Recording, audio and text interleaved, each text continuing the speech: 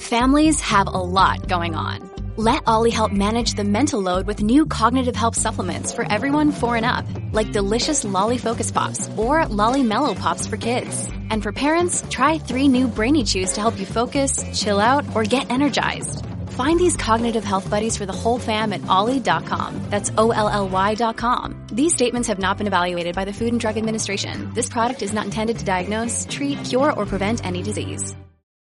Paul Gregory Egan was an 18-year-old from Plantation, Florida. He had 5 siblings and worked for a family friend.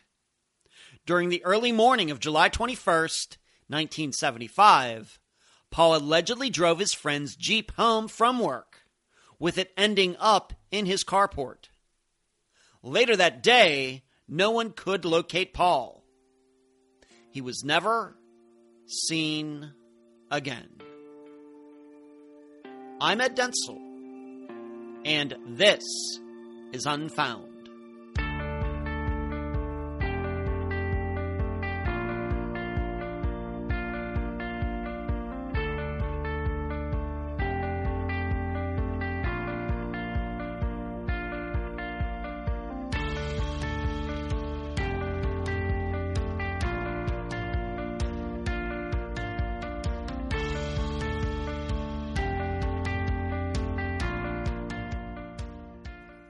We talk about foul play quite a bit on Unfound.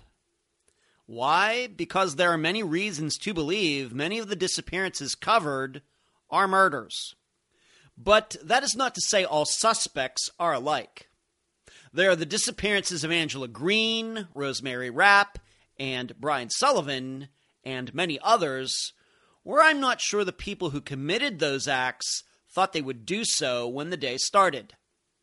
Then there are those disappearances that were surely not accidents or crimes of passion or mistakes, all planned and done by evil people.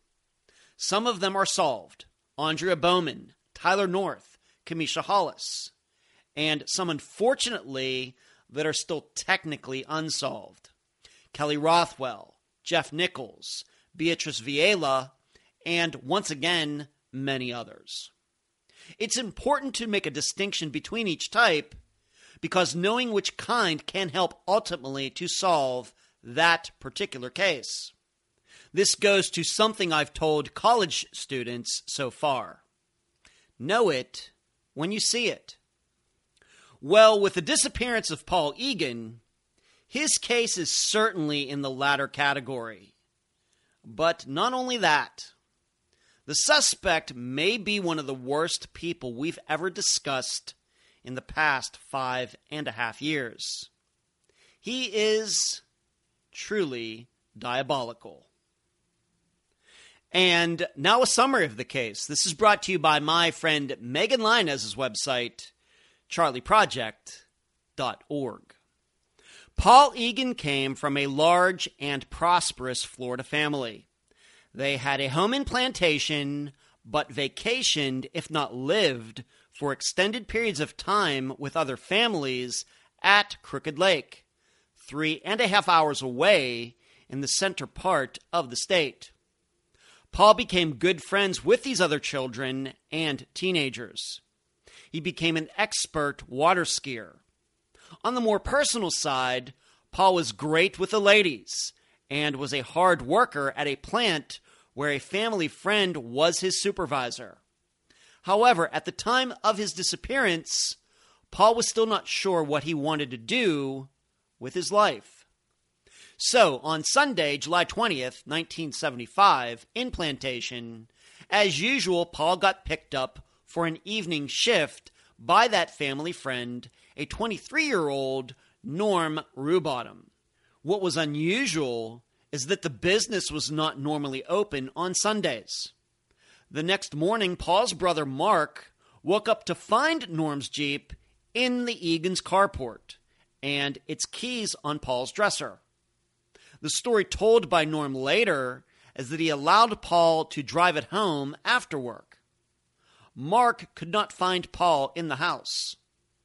Paul was never seen again. Eventually, someone discovered one of the Egan's children's bikes was missing.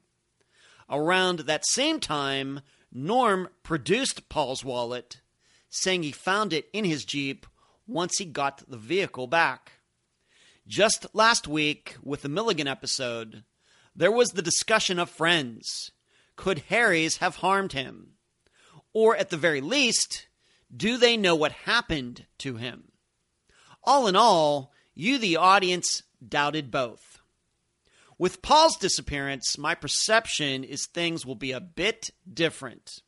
However, I still want you to think about this case and analyze it by trying to answer these 3 questions while listening to the interview. Number 1, if Paul was having problems with Norm, why didn't he leave that job? Number 2, if Norm is responsible, why was he so clever in some aspects, but such a bad liar in others? And number 3, is it unreasonable to believe that Norm could be a serial killer? And how would you go about trying to prove that? Paul's family has no doubt that Norm Rubottom caused Paul's disappearance. The guest for this episode is Paul's sister, Marian Egan. Unfound News. The Unfound newsletter came out last Friday, April 1st. Yes, no fooling. If you got it, you must be on the list. If you didn't, you must not be on that list. Please contact me at unfoundpodcast@gmail.com if you'd like to become one of the cool newsletter kids. Next, the upcoming Unfound Now will be released to the general public on the Unfound Podcast YouTube channel this weekend. Please like it, share it, and become a subscriber. This month's episode covers the February 2022 disappearance of Lindsay Shobalak. Finally, the responses so far to the video interviews on YouTube for the episodes have been positive. I'm going to continue to work on the lighting and camera angles.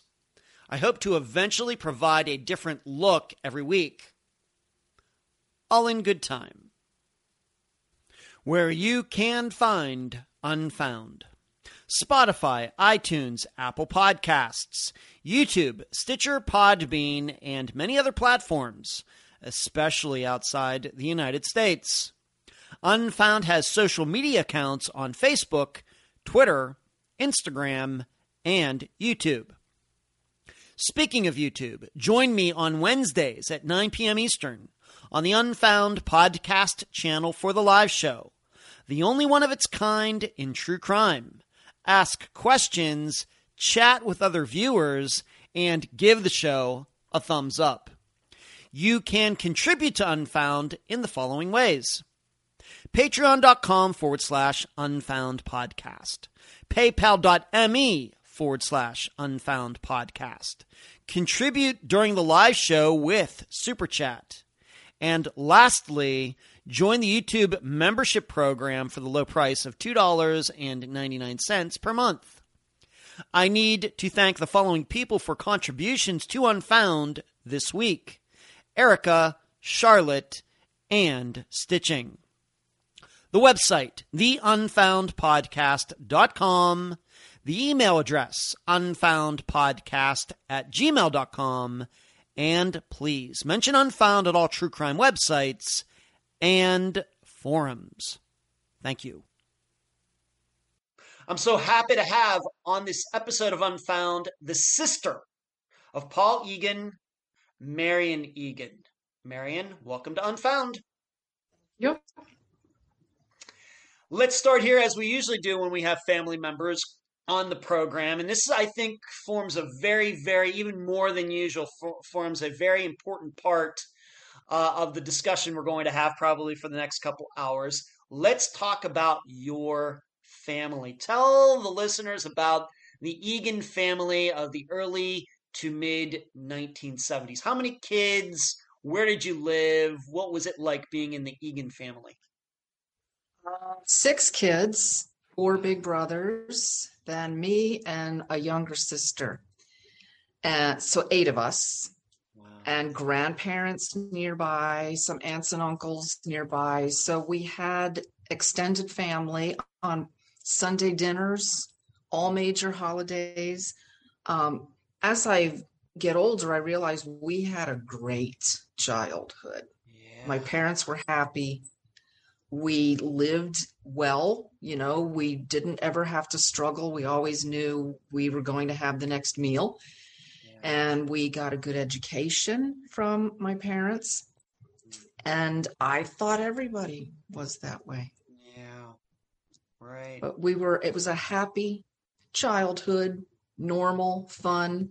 We were about 6 miles from Fort Lauderdale Beach in a rapidly growing suburb called Plantation.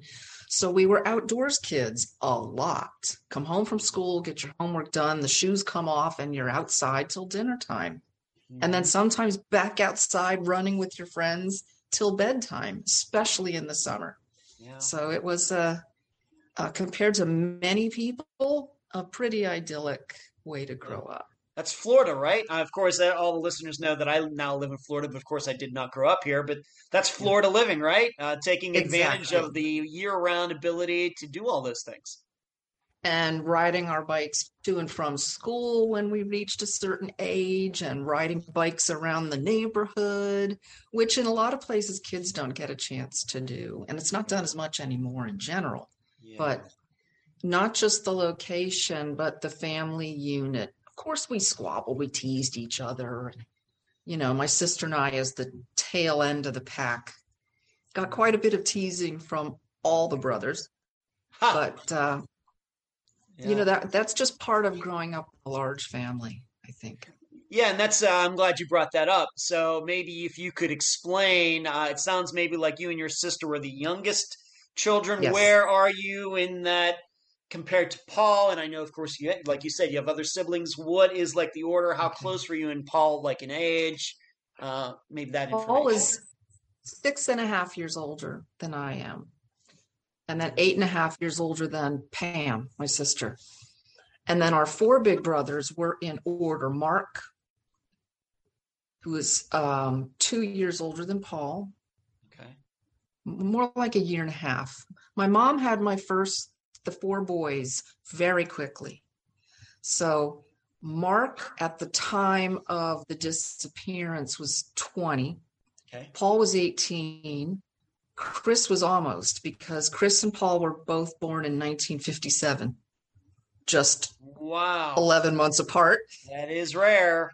Interesting. And then Tom was 15. So Tom is 3.5 years older than I am. So the gap between the four boys born in 4.5 years is another 3.5 years before my sister and I came at the tail end. Yeah. So you had four older brothers, two girls having four older brothers. I guess you never had to worry about being messed with or anything, right? Or Oh, no. Well, they, as I mentioned, they would tease us. Oh, they would. We all had nicknames and stuff. But heaven help if anybody else did. One day I was riding home from school with my brother Chris, who was about 5 grades ahead of me. But we went to a Catholic school that was kindergarten through 8th grade. So he and I had an overlap at the same school of a couple of years. And I was old enough to ride my bike, but not alone. So I was riding home with him one day and one of his buddies. And one of his buddies made a crack about me. Chris made a joke about me about something. And his buddy chimed in. Oh, no. His buddy almost got a fist. So, and they were all that way. And Paul was probably the most vocal with protection. Wow. Yes. Okay. The most verbal about his little sisters. Okay. Well, let's talk about this. Also plays a huge part of what we're going to be talking about regarding Paul's disappearance is this summer home that you had where everybody would go skiing and these other families. What do you remember about it? Why was it those families? How did your family know? Of course, we're going to talk about the Rue Bottoms.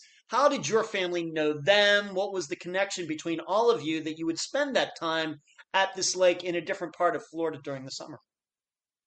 Connection was through the couples, the adults, the parents in each of these families.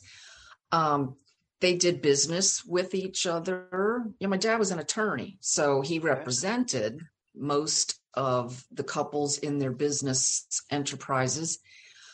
They socialized. My parents had a very active social life, and these couples were at every party we had down in Plantation, and they would go to their friends' homes for parties. Sometimes they'd vacation together, like a long weekend trip. So all of the parents knew each other and socialized throughout the year. All of the kids did not play together or socialize all throughout the year because we went to different schools.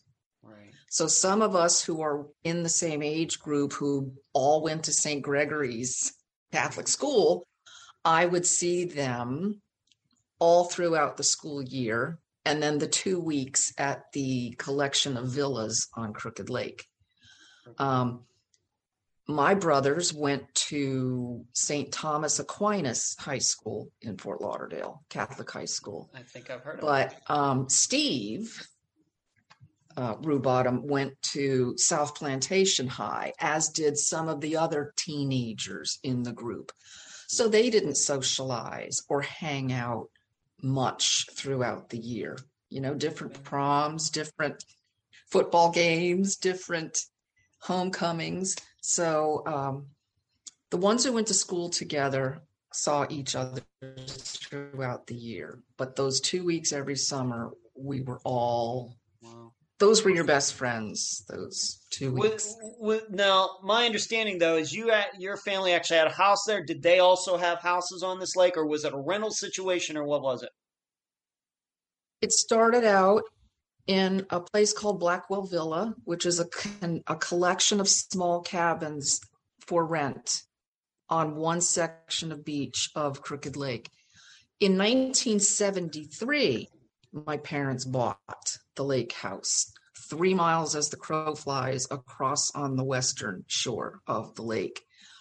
At that time, 4 or 5 of the other families pooled their money and bought a big mansion on part of the lake. And that place also had a pool, not a good beach, but it had a pool. So we'd go over there some days for cookouts and swim in the pool. But when water sports were part of the plan, and with my brother and Steve, that was part of the plan every day, they'd come over to our beach at that point. When the purchases came into play, we never went back to the little villas. But that was a very significant part of the first 8 or 9 years that my parents did this, because these villas were, 5 feet from each other from outside. And when my brothers got old enough, they got their own villa, on 400 feet away. Yeah. And we could walk around that little community at night and out. It had a huge dock, and go hang out on the dock until bedtime for the little kids. And then the teenagers could hang out later. And the parents had cocktail hour out on the dock. It does sound fantastic, yes. Sometimes kids would sleep over in the Egan's cabin, or a couple of my brothers would sleep over in someone else's cabin. So that led to the initial cohesiveness of that summer group. So everybody was very tight, and we're going to be talking. And the reason we're talking about this so in depth is because I think it's a very important part of this disappearance. But all these families, the Egans, the Rubottoms, and any other families that got together, all very close during this time, the early to mid 70s. Yes, and some of the couple of the families were related to each other. Oh, okay. As you know. So, okay. Yeah. Let's now just we talked about the families, the situation going on there in the early to mid 70s. Let's talk, of course, the reason we're here is because Paul went missing. Let's talk about him. When you think about him, of course, you said he was the most vocal, maybe the most protective of his his two younger sisters, but some of the other things that he was interested in, his personality. Of course, you have that picture of him in the background, which I think is spectacular.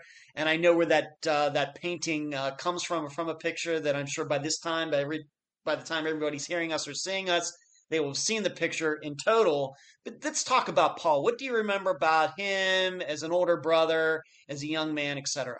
What can you say? Oh, my brothers were all so different. Paul was good looking. He was intelligent. He was funny, very quick to laugh. He could get angry rapidly too, but he wasn't one to hold a grudge for very long.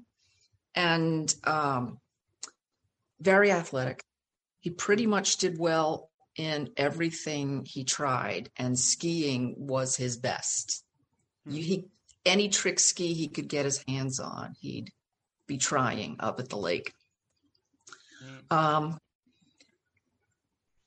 He was good with his hands. One of his last projects was fixing up an old 57 Chevy station wagon.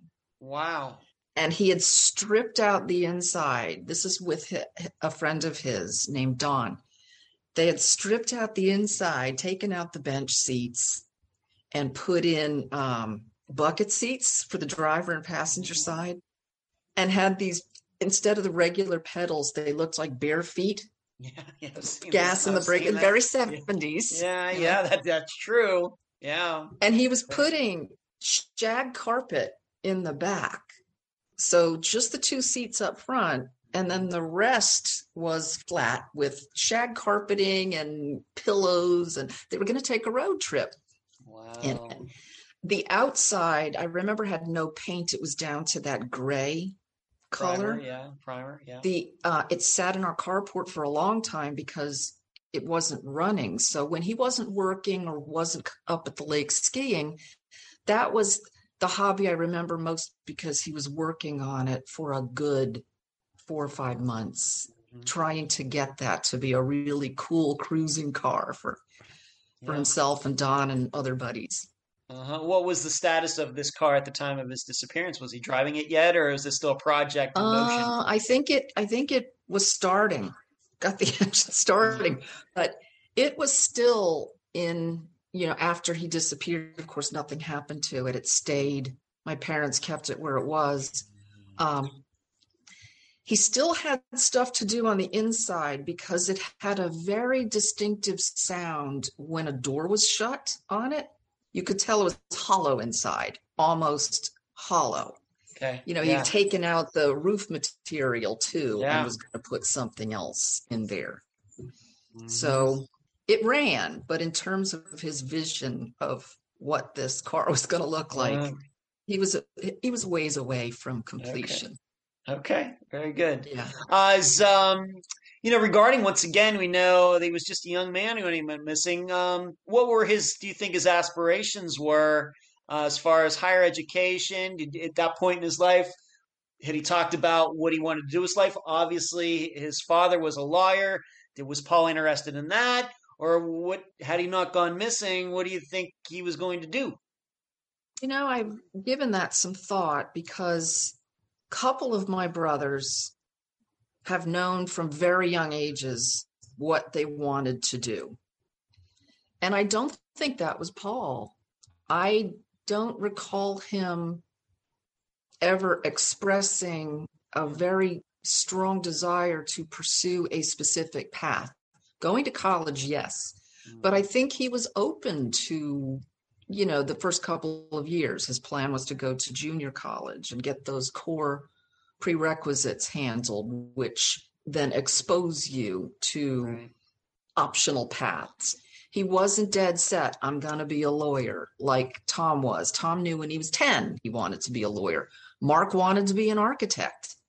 Chris ended up becoming a lawyer, but he didn't decide that till he was in his late 20s. He went back to college at 28. So Paul was a little bit more like Chris in not being so certain about his career path at 18. I easily, in retrospect, could imagine him finishing that car and trying to talk my parents into taking what they now call a gap year, and maybe just taking a very long road trip. Cruising around the United States, just to learn more about himself and life in other places. I mean, we always traveled, so all of us enjoyed traveling. My father couldn't live without it. Yeah. And the travel bug hit all the kids. So I know he had a bit of that. But I'm sure I can't say I'm sure. He was planning to travel Don for an end of summer road trip before they started school. But as I said a few minutes ago, I wouldn't be surprised if he would have wanted to extend a road trip into a longer journey of discovery, so to speak. Yeah, it was the time of Easy Rider, right? Motorcycles, Jack Nicholson, etc. I'm sure that was on a lot of young people's minds. I remember the 70s, but I was born in 1970, so I just have little glimpses and things. My knowledge of the 70s probably doesn't start until about disco in about 77 or 78, as far as my memories go. But okay, thank you. What about women, relationships, high school? Did he have a girlfriend in high school, or what was the situation there? Paul did very well with the ladies. He had that cool factor. You know, some people have it, you either have it or you don't. And I look at pictures of him when he's like 8, 9 years old, and just the way he's standing, he's cool as an 8-year-old.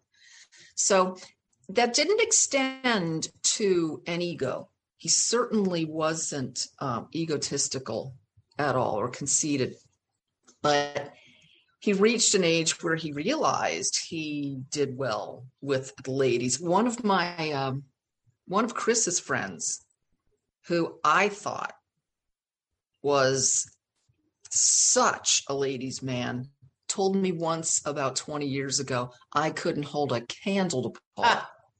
I've been standing in a room in a club with him somewhere, and all he has to do is look at a girl across the room, catch her eye, and she'd come over. So I never saw him in action that way. I was his little sister. He wasn't going to let me see that. But he had a way with the ladies. In his last year, he was dating a girl. Okay. And they were exclusive. You know, we still have my mom had the prom picture hanging on the wall for a very long time. And she was with him right up until his disappearance. Okay. Now, one more thing I want to ask you about is, of course, we're going to be talking about, we're going to refer to him as either Norman or Rubottom, his last name. We're not going to refer to him as his first name because his first name just happens to be Paul. So for all the listeners and viewers out there, I just want you to understand that this guy's name at the time was Paul, but that'll just confuse the entire conversation here. But what do you remember, of course, Paul being 18, getting this job, about where he ended up working at this processing plant? What do you remember about that specifically? And we'll get to Norman Rubottom here in a second, but what do you remember about him working there? How did he get that job? He started working there, I think 9 or 10 months before he disappeared, but he was still in high school. Okay. It was his first semester of his senior year, and it was a part-time job, maybe some weekend hours here and there. But he wrapped up his high school career early. He graduated in December of 74. So he didn't have to take any classes before official graduation after the second semester. So January on, he was, a full-time worker at the plant. Okay.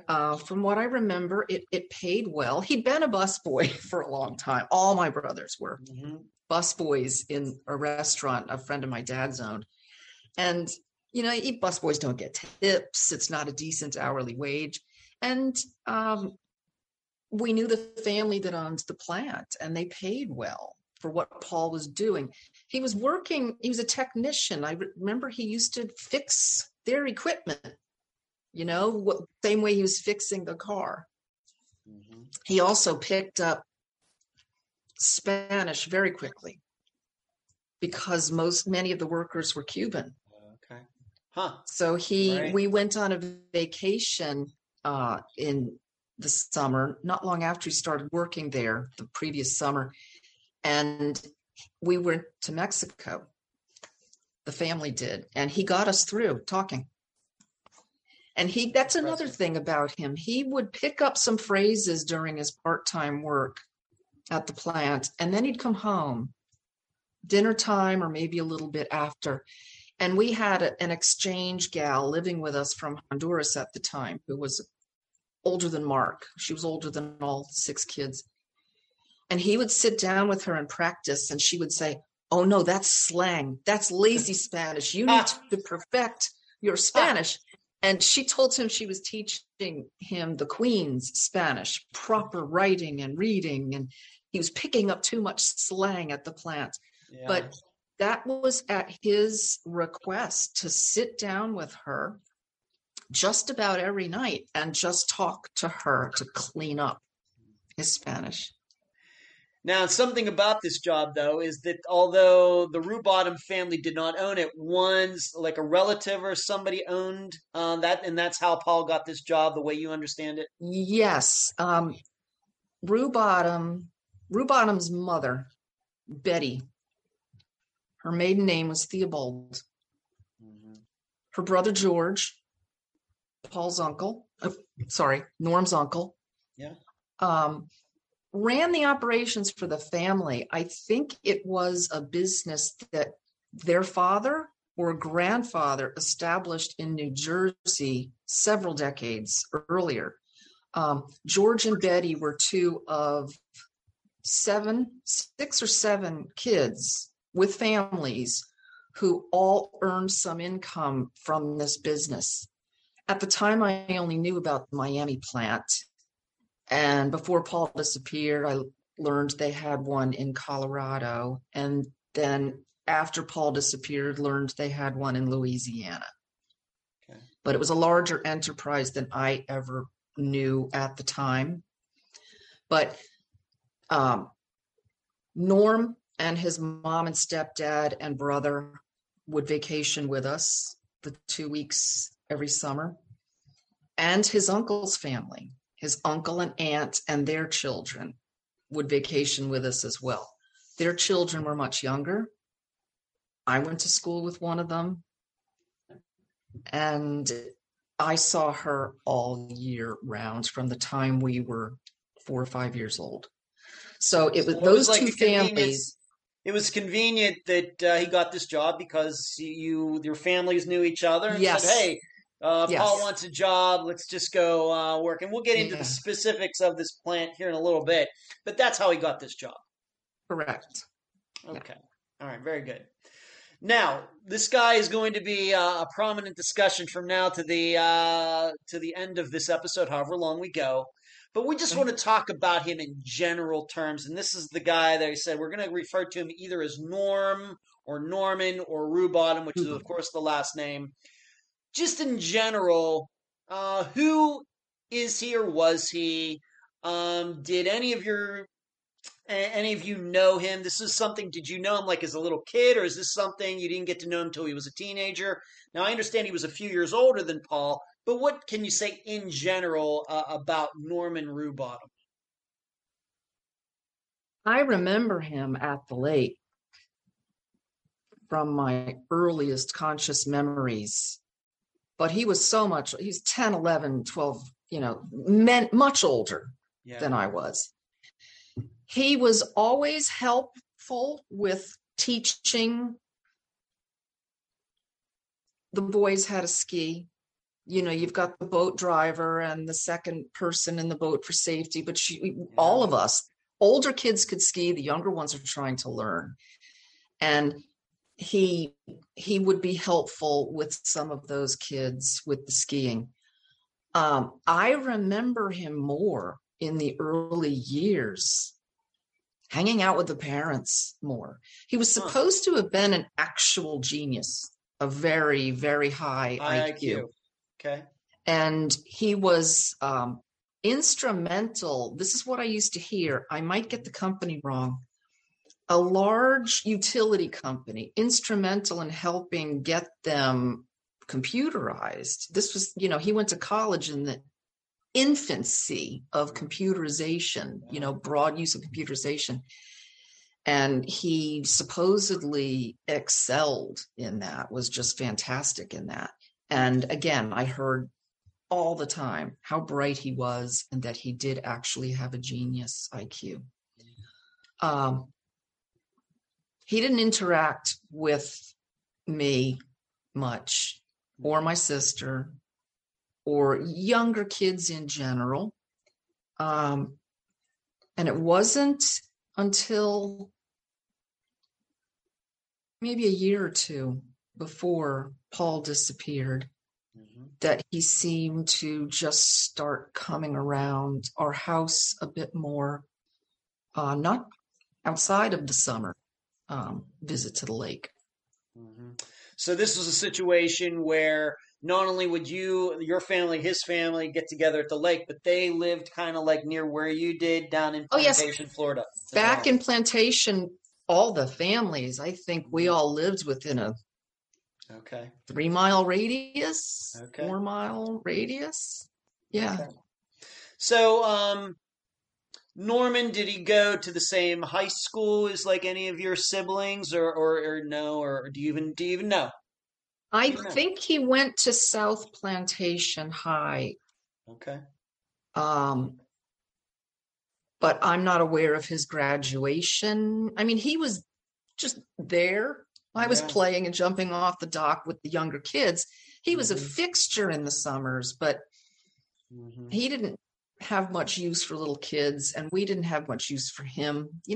So I didn't interact with him much and would not have paid any attention to high school graduation. I'm sure I knew him at that age, but I just was not aware.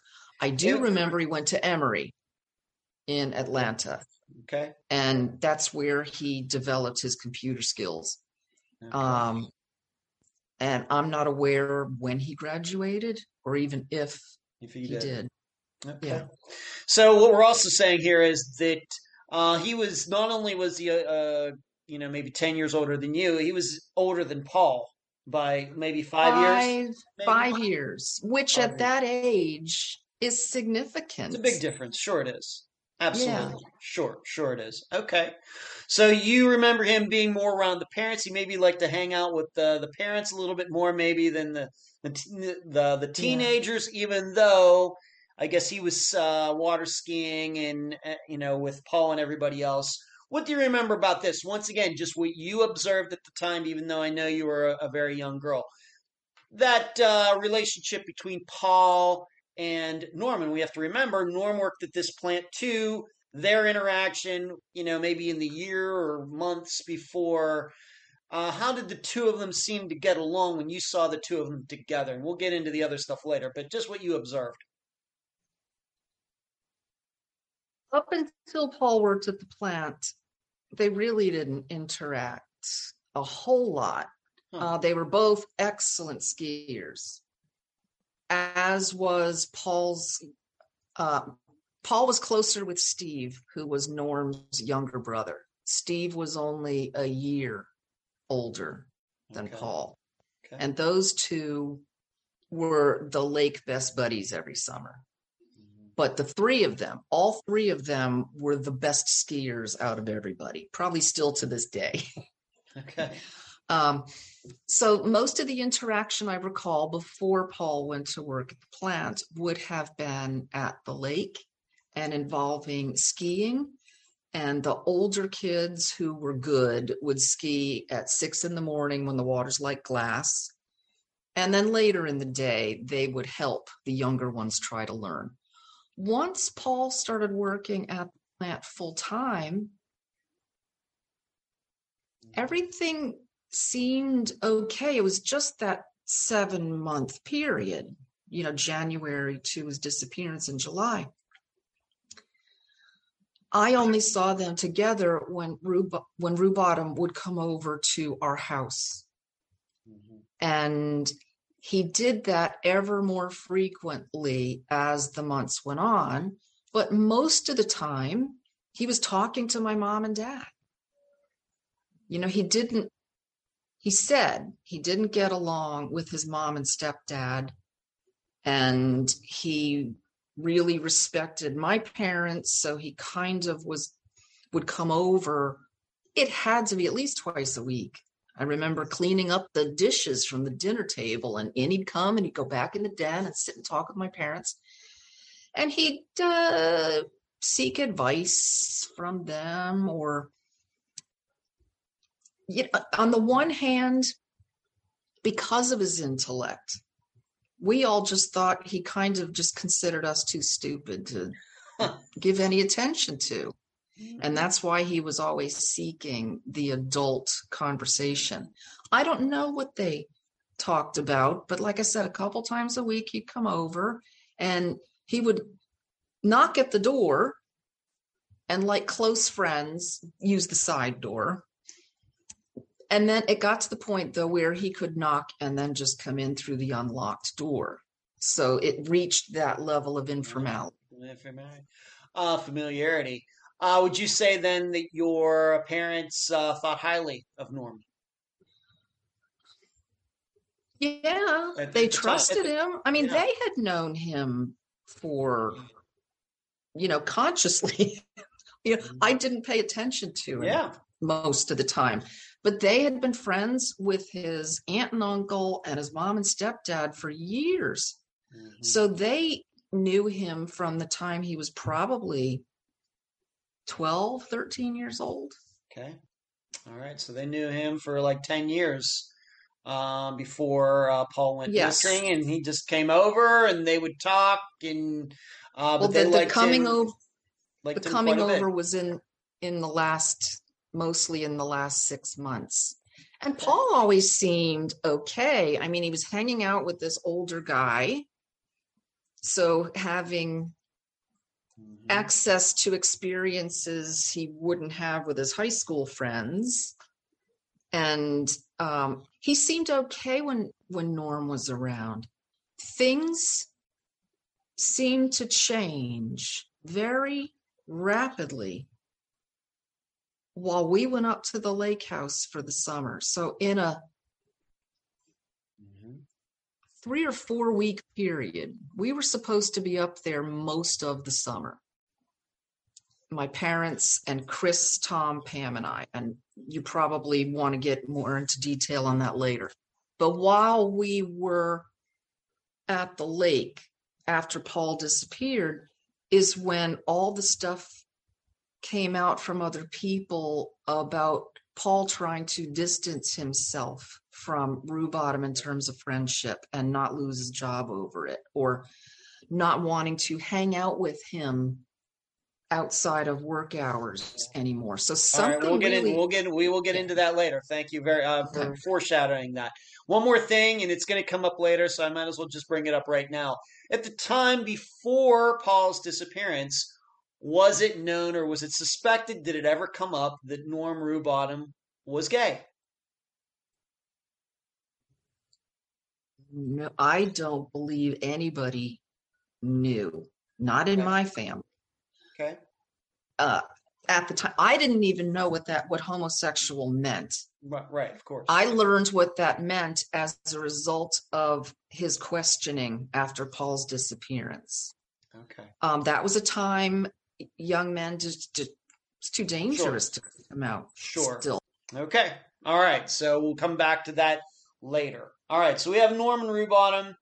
He's going to play a prominent part here in a little bit, as you probably already can tell. Let's just talk about this job. What kind of place? What went on at this place? What did this business do that Norman's family owned, where Paul worked, like you said, for several months before he went missing? What went on at this plant in Plantation, Florida? It's what they call rendering. It was a rendering plant. And they use the carcasses of animals, the meat we don't eat.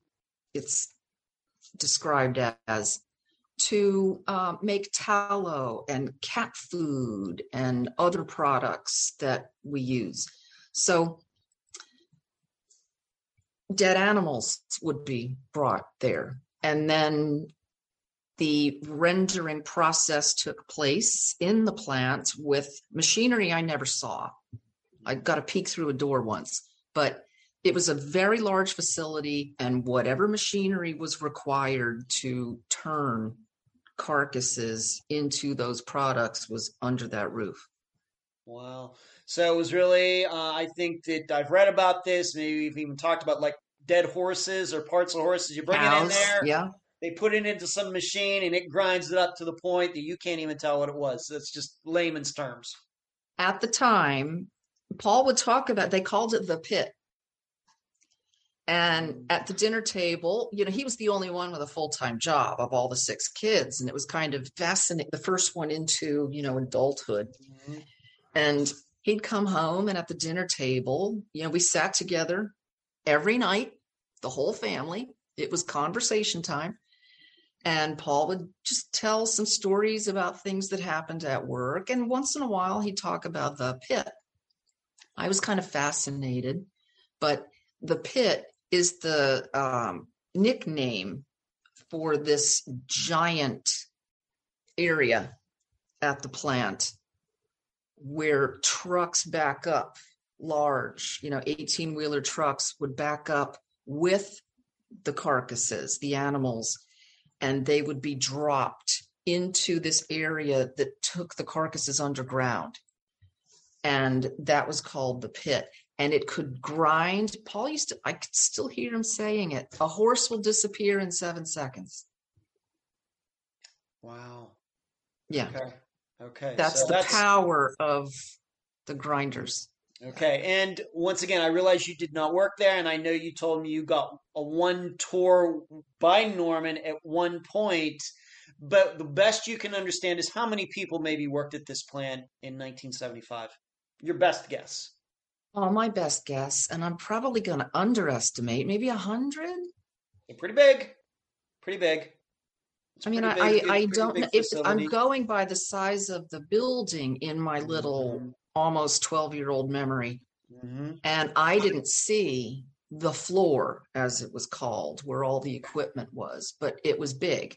Now, granted, a lot of that machinery might have been big and took up a lot of that space, but I'll say 100. Okay, very good.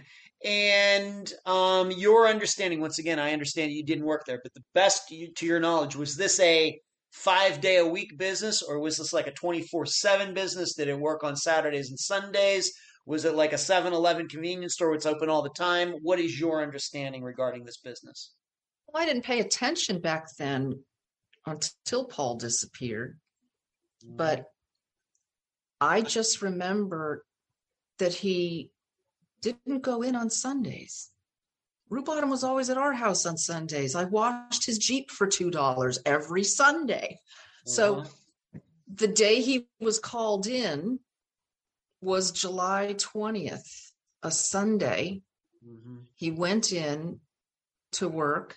Supposedly before we I just want to establish right now. Okay. I'm just trying to establish right now what the hours were of this business. For example, we get to the point where we talk about Paul going in on a Sunday. Okay. What was the plant usually closed on that day? Was it open? That's just to the best of your knowledge. Well, then I'm going to have to just say that I assumed as a child that it was a Monday to Friday business.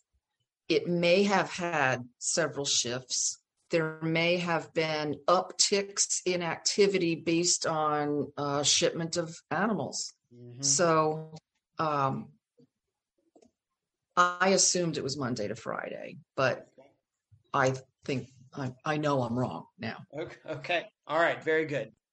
Let's move on to this. All right. So we have an idea about this plant, what the job was, what was done there. And this plant turns, like you said, into cat food. Did I read somewhere maybe they made soap out of some of these things and everything? Yes. Okay. All right. Tallow. Yeah. Okay. Very good. What was Paul's living situation at the time of his disappearance? It sounds to me like he was living at home, or was he living with one of his brothers? What was his living situation at the time of his disappearance? Paul lived at home. He never had an apartment or anything. He and Mark, the two oldest boys, did not come to the lake with us that summer because they both had jobs. Okay. And my father was letting them test their independence.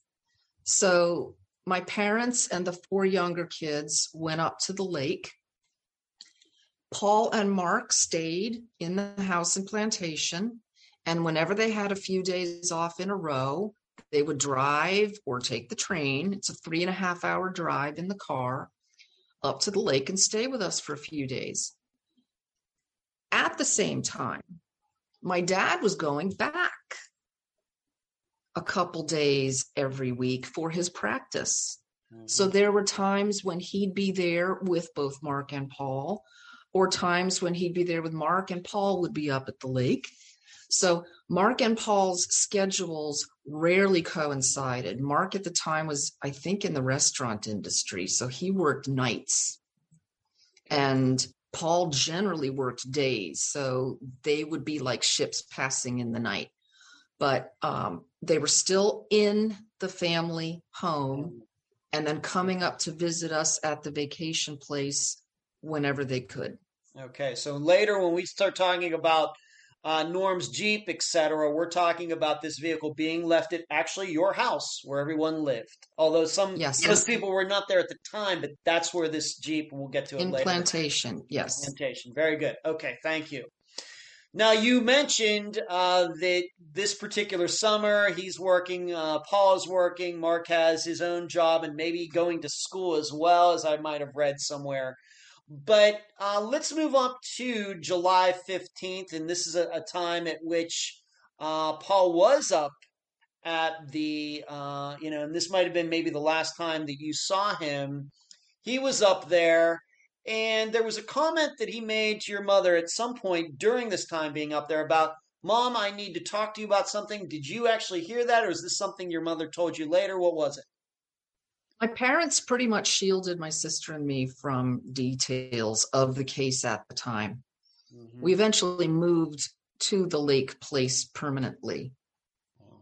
And when I was 17, so 5 years later, and my sister was 15, they sat us down and told us, they said they were telling us everything, but parents probably don't share everything. But in the initial weeks after Paul's disappearance, the rest of the family would be behind closed doors somewhere, and Pam and I would not be privy to that conversation. So my parents sat us down in 1980, it was, and that's when she told us what happened that day. First of all, as I mentioned earlier, Paul was the first one up and in the water to ski. And usually the last one out of the water. And we developed a routine.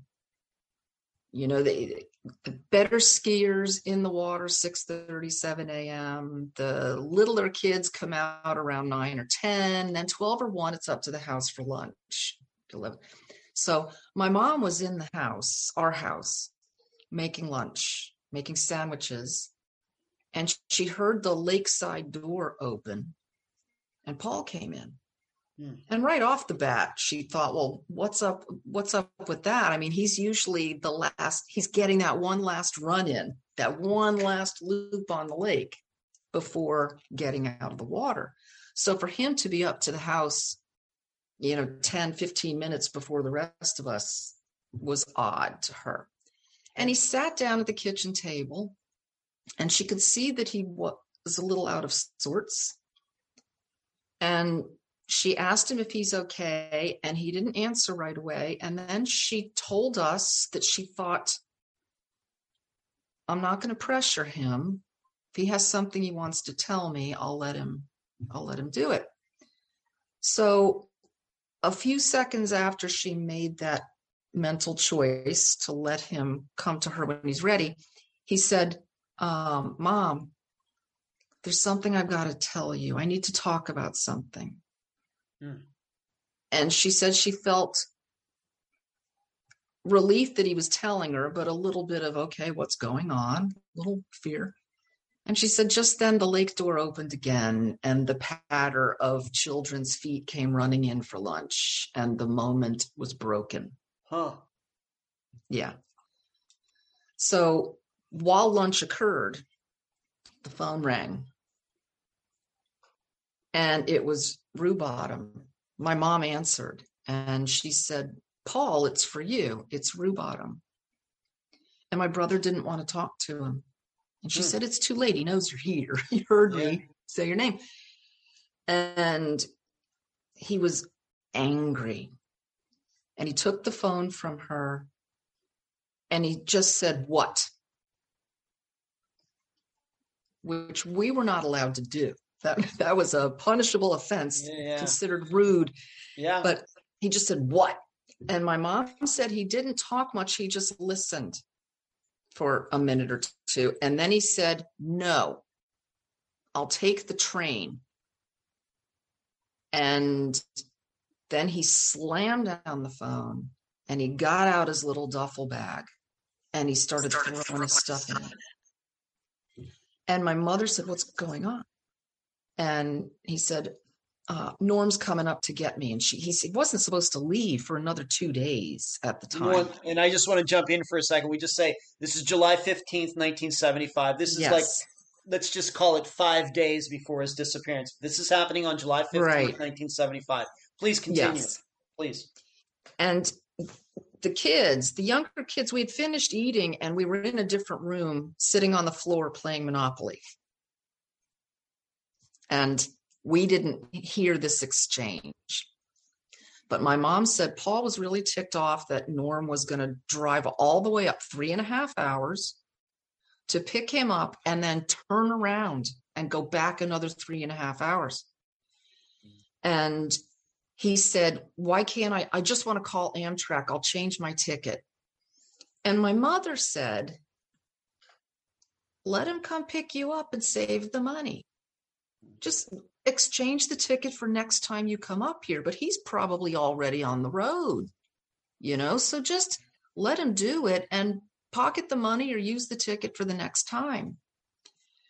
And then Rue Bottom arrived at the house. We were in the house. Still, we hadn't gone back down to the lake. And Rue Bottom came in, and none of the four of us sitting on the floor playing Monopoly cared one iota for him. He had no use for us either. Yeah. So we didn't pay attention. And he never stepped all the way through the house. He only came as far as the kitchen near the driveway area and spoke to my mother. Now, at this point, I don't remember where my dad was. I don't know if Daddy was down in Plantation and going to cross paths with Paul, who's headed back down there now. But this part of the story, only my mother is involved. Mm-hmm. So she said Rue Bottom came in the house and he was his usual polite self to Mrs. Egan and made chit chat with her while Paul finished gathering his things. And we didn't pay much attention to the comings and goings of our brothers because they did have odd schedules. So there wasn't a lot of standing around with big goodbyes or anything. Yeah. So that was very surprising to us that while Rue Bottom was talking to our mother, Paul came walking to the other side of the house to where 3 of his youngest siblings and a family friend were seated playing Monopoly. And he had a hat on that I had given him the previous Christmas. It was a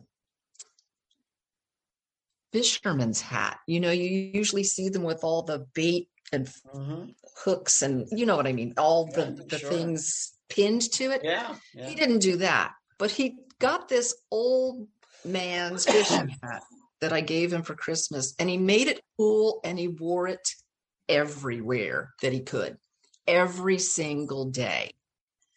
And he had it on to leave. I was so proud that I got my cool brother something cool. So he had that hat now 7 months. And he walked into the front room. He looked down at us playing Monopoly and he said, "Goodbye." And we just went, "Oh, yeah, see ya." Roll the dice. And he stood there. And his legs were right next to my sister and me. And he said, "I'm leaving now, guys." And we said, "Oh, yeah, bye."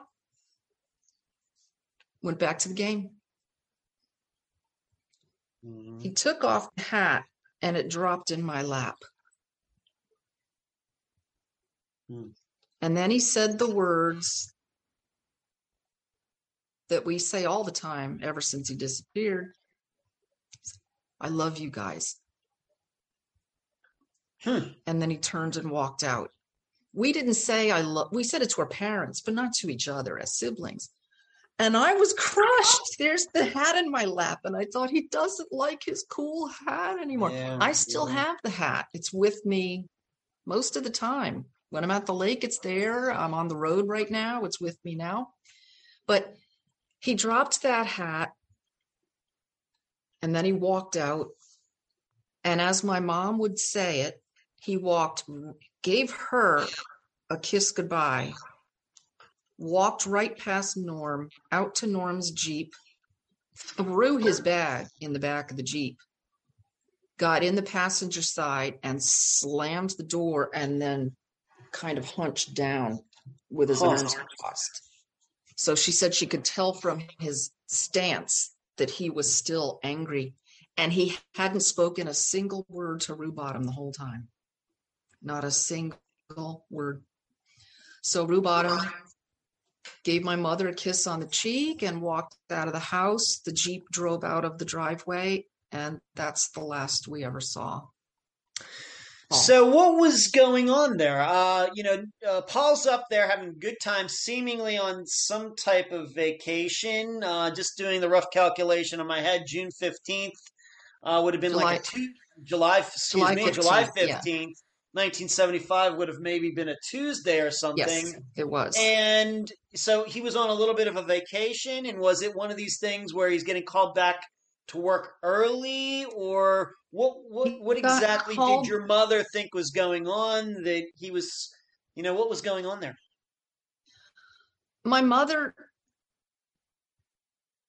part of her thought Paul was being a little rude at the time, and hence the bit about let him come all the way up here and get you and save the train ticket for your next trip.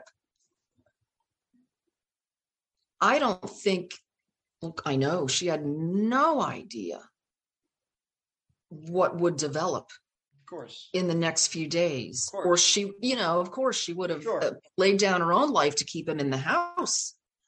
But he seemed okay. She never told me anything about her finding his behavior very odd in the days he was there leading up to the 15th. As I recall, he had only been there like 2 days. He got there on like Sunday. Okay. And was supposed to go back maybe Thursday.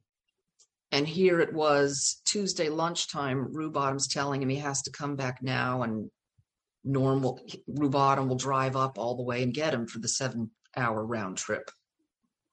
So the understanding was then, at least at the time, and maybe that's the way it really was, is that the reason Norm wanted him to come back down to Plantation was because of work. Yes, was because of work. And she was very surprised at Paul's anger towards Norm, but she never got a reason out of him that day. Okay. He kind of just, after the phone call and her telling him, save the money, use the ticket another time, he just stopped talking about it. Okay. So he never brought the topic up again. Whatever he was going to talk to my mother about before we all came in from the lake while she was making sandwiches was never broached again. Okay. Because I guess what I'm thinking is that, if he thought that he was going to be there Thursday, obviously he had gotten permission from somebody, and my understanding is Norm was technically his supervisor. He was actually in a position above. So he would have had permission, but it doesn't seem to me that neither on the phone, he didn't say something to Norm like, well, you told me I could have off till Thursday, or even after he got off the phone, that's 3.5 hours it would have taken Norm to drive up there, that he never Yes. said anything to your mother, any of his friends, you know what? Norm, was going to give me off the Thursday. Now he's making me go back here for Tuesday evening. Nothing like that ever came up, I guess. Yeah. Or if it did, my mother did not share it 5 years later. And at the Okay. time, she may not have understood, well, clearly didn't understand the significance of that return and was to happen in the ensuing days. Okay. So she All right. just, as anyone does in the moment, she thought it odd when he came up from the lake early, and she wanted to help him. Whatever it was that was bothering him, she wanted him to tell her and then help him. But her words, the moment was broken. Yeah. And it never came back. The opportunity never came back. All right. She then didn't want to. She then didn't want to go and hound him afterwards. She still wanted her son, who's now a man, 18, Yeah. to come to her on his own and not, nag or nitpick to get it out of him. Okay. So once again, we have a situation where there was 3.5 hours there where it would have taken Norm to drive the whole way up there. And we don't know anything about Paul talking to any of the other kids. Obviously, he didn't talk to you, or you would have remembered it, about anything regarding any of this. We don't Not know about what that. he did in those in No. those 3.5 hours. Do we know if he went down and went back to water skiing for a little He bit? did Do we not know? go back.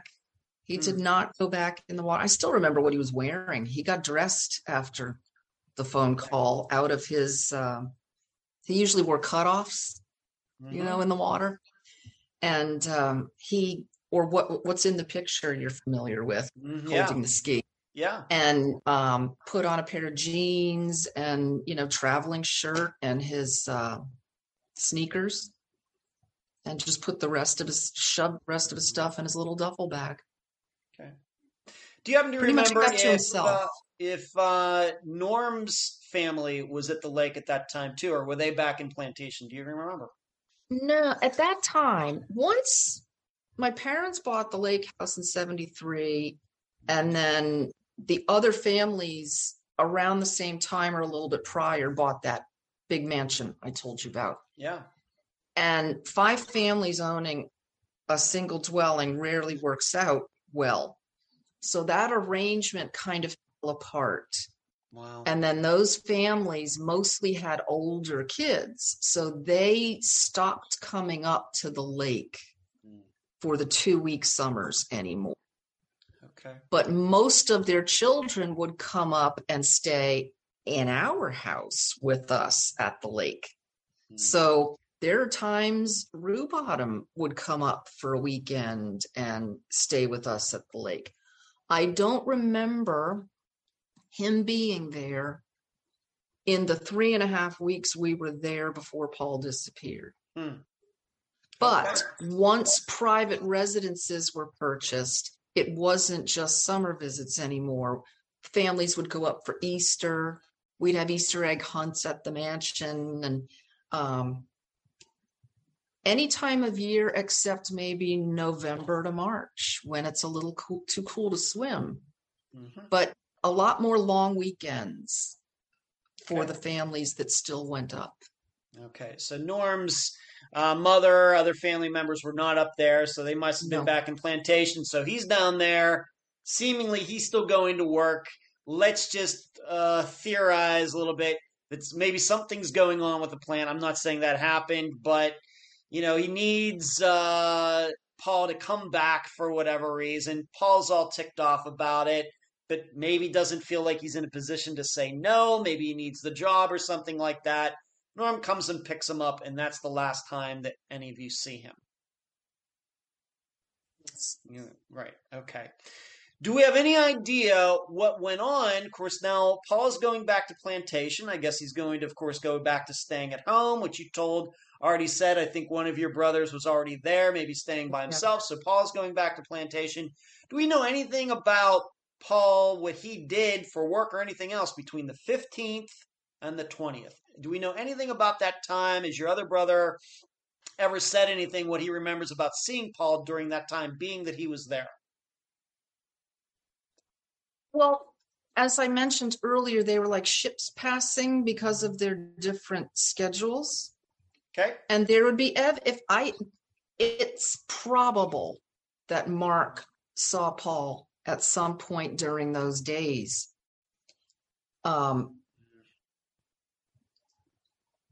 When Paul actually disappeared, Mark realized because he didn't show up for work. Paul didn't show up for work. Yeah.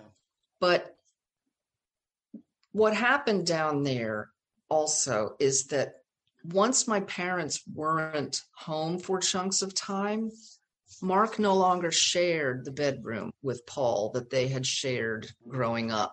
He decided to move himself into the master bedroom while my parents were gone, Okay. to have more space, Yeah, sure. nicer bathroom, which Right. meant less interaction with Paul since they're not sleeping across the room from each other. Right.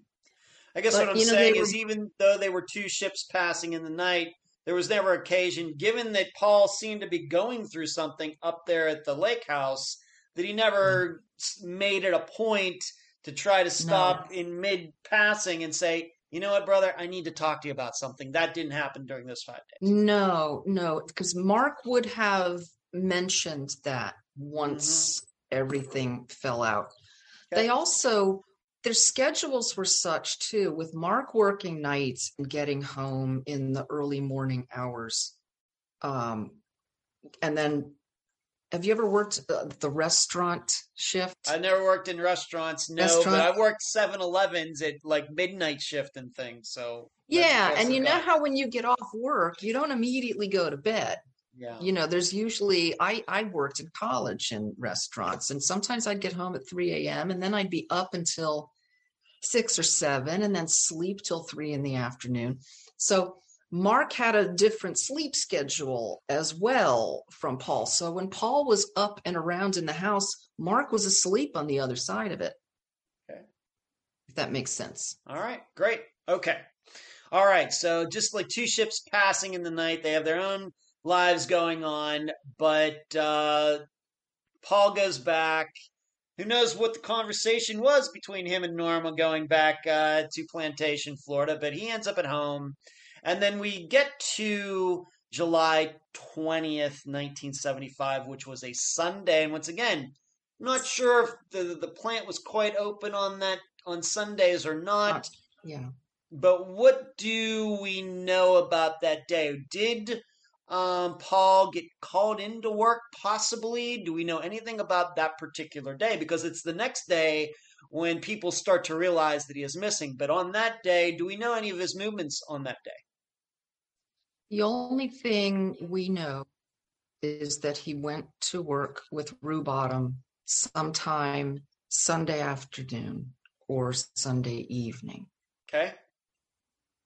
I don't ever remember anyone else from that plant calling our house or calling Paul. It was always Rue Bottom who called him in. Okay. My recollection, anyway. Yeah. But that's all.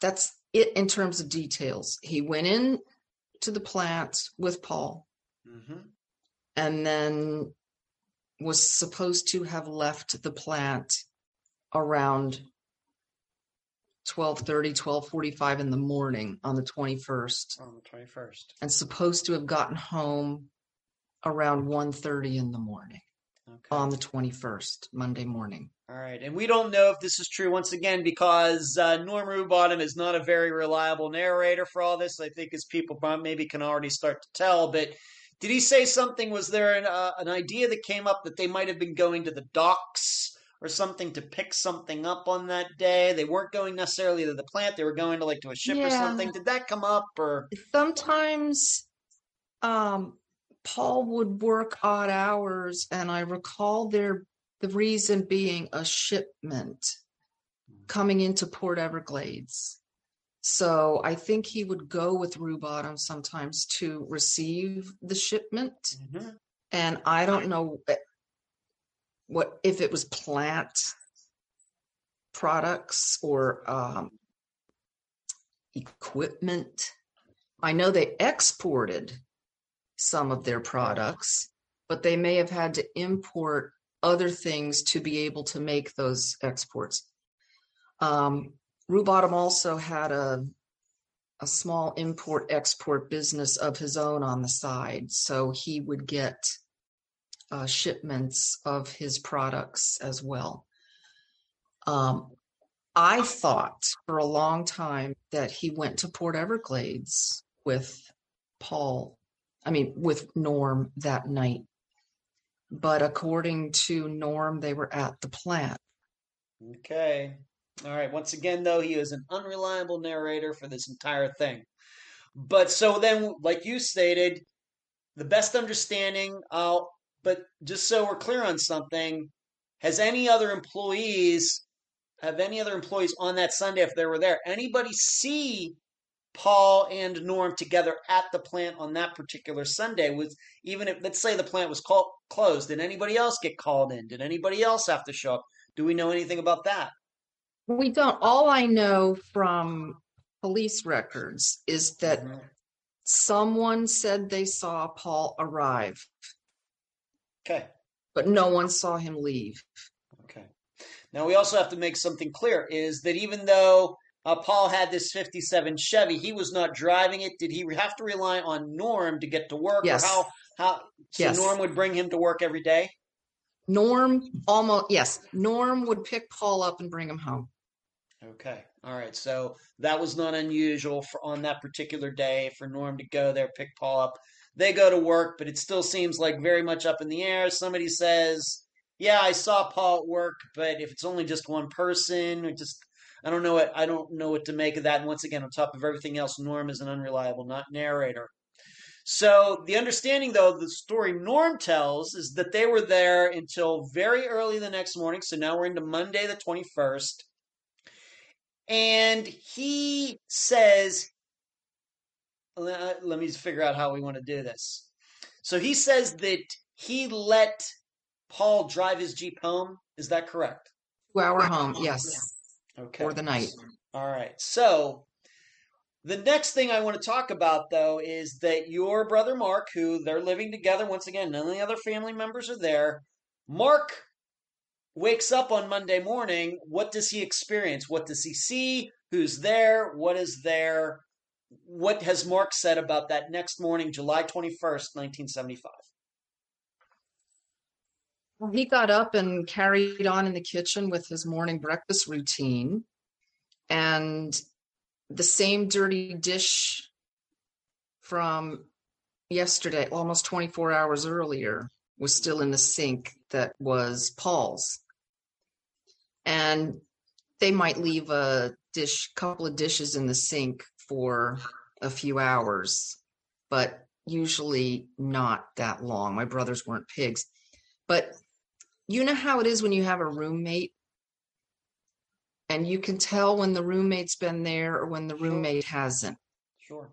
Mark didn't give it any attention at first. He had his mind on being late to register for school. And Mark was always late. He probably had a deadline that day, and he would have gotten in a lot of trouble with my parents if he didn't get to the college and register for fall courses. Okay. So his mind was on doing it fast so he didn't get in trouble. Yeah. And he saw the Jeep in our carport. And the Jeep would be at our house once in a while. I don't ever recall Paul keeping it overnight. Okay. But Mark, just to stay out of trouble,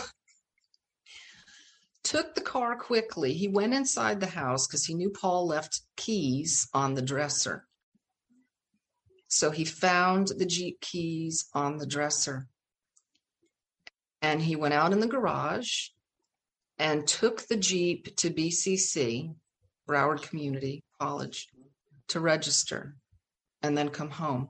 He didn't have classes that day, so it would not have been a long period of time that he had the Jeep. It was just to go register and pay and come back home. And when he came back, and he would deal with the consequences later. That was very much. I just want the listeners and viewers to understand something. This is not Paul's Jeep. This is Norm's Jeep. This is and it's Norm's sitting Jeep. in your home's carport or garage. Yes. And he says, well, you know what? He was probably going to ride his bike or something. He goes, well, the vehicle's here. I think I know where the keys are. I'm just going to take Norm's Jeep, just like that. It'll be quick. No one will know. I'll be back in 30 minutes. All right. Did he not find it odd at the time, though, that the Jeep was there, but he didn't see... He went into Paul's room to get the keys, but didn't see Paul there. Did that not occur to him? Do we even know? If it did... he didn't give it a lot of thought at the moment. It's one of those, this is a little odd, but I have to get to school to register. I'll, deal with that when I get back. Okay. It's possible he might have thought that the unmade bed or the made bed, the bed was not slept in. Mm-hmm. He might have thought Paul was in the shower, just instantaneous thoughts, or that Paul was out on the patio somewhere.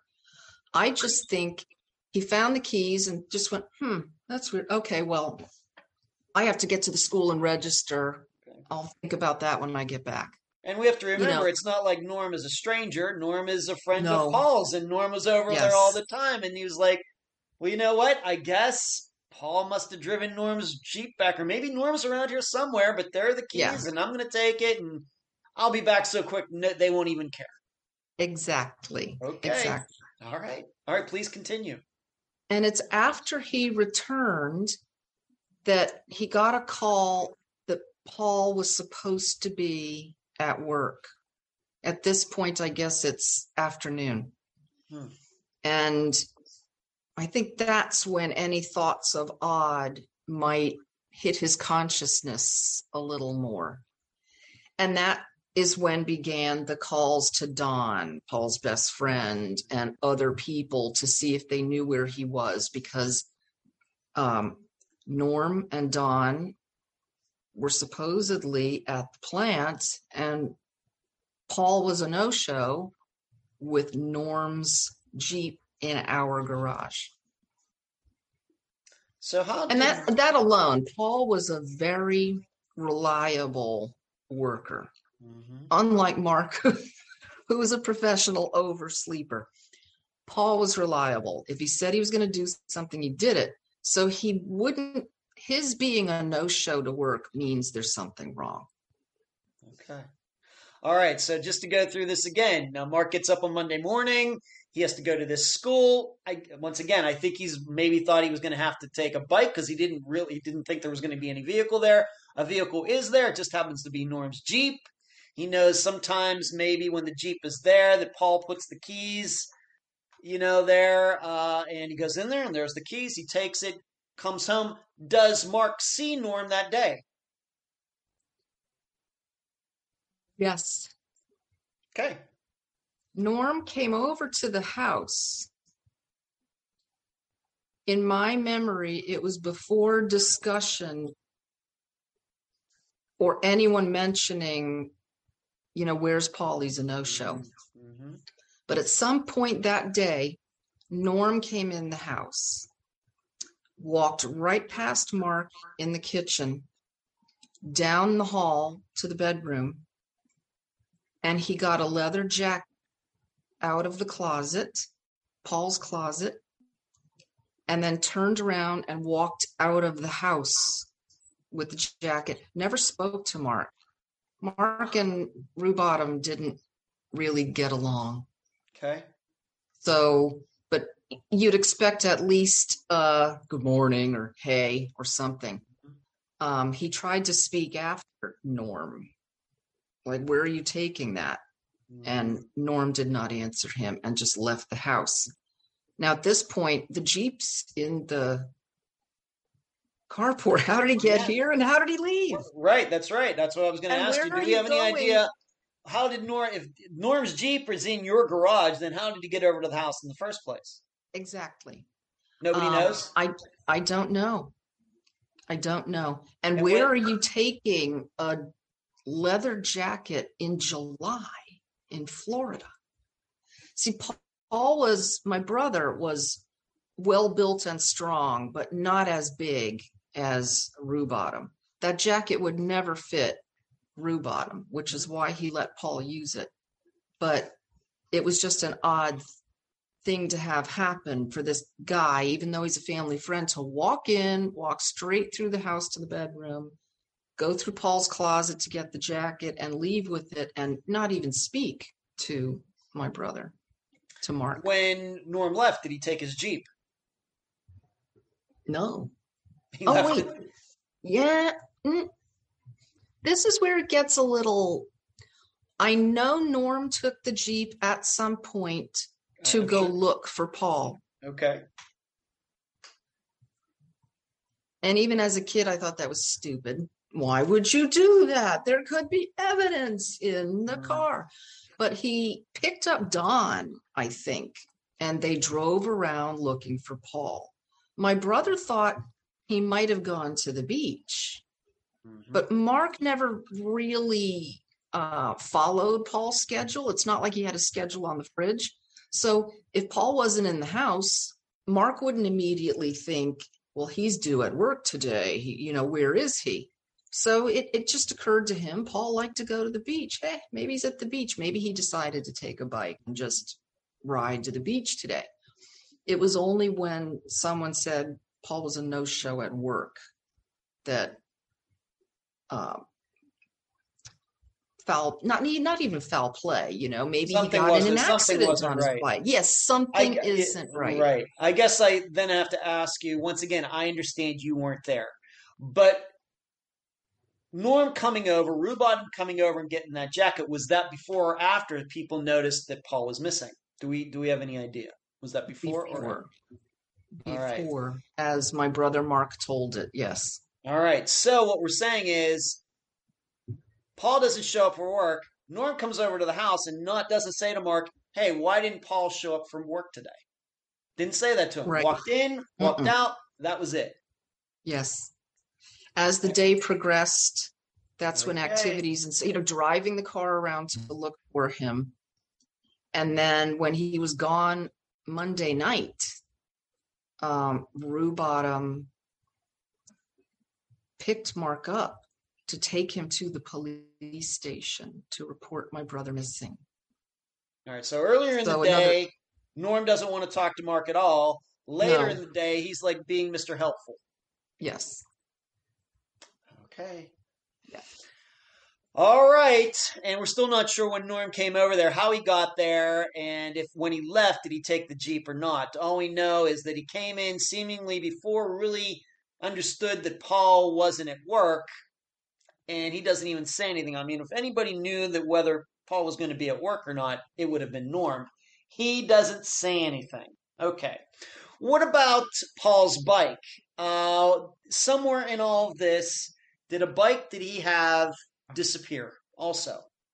It was actually Tom's bike, my brother Tom. We always had our 6 bikes lined up on the far side of the carport. And of course, the bikes were not in use except by my brother Mark while we were at the lake. When we got the call, which was the 22nd of July, Mark called the lake from the police department. Wow. My dad went back south immediately. We followed 3 days later. And that's when my brother Tom noticed that his bike was gone. And would have been in the carport where the Jeep was. Yes. Okay. All right. So just to sum this up, I know this is a very technical, very intricate disappearance, but that's fine. I'm just going to go through this. Allegedly, Paul and Norm go to work on Sunday night, and then just after midnight, for some reason, Norm allows Paul to take his Jeep home.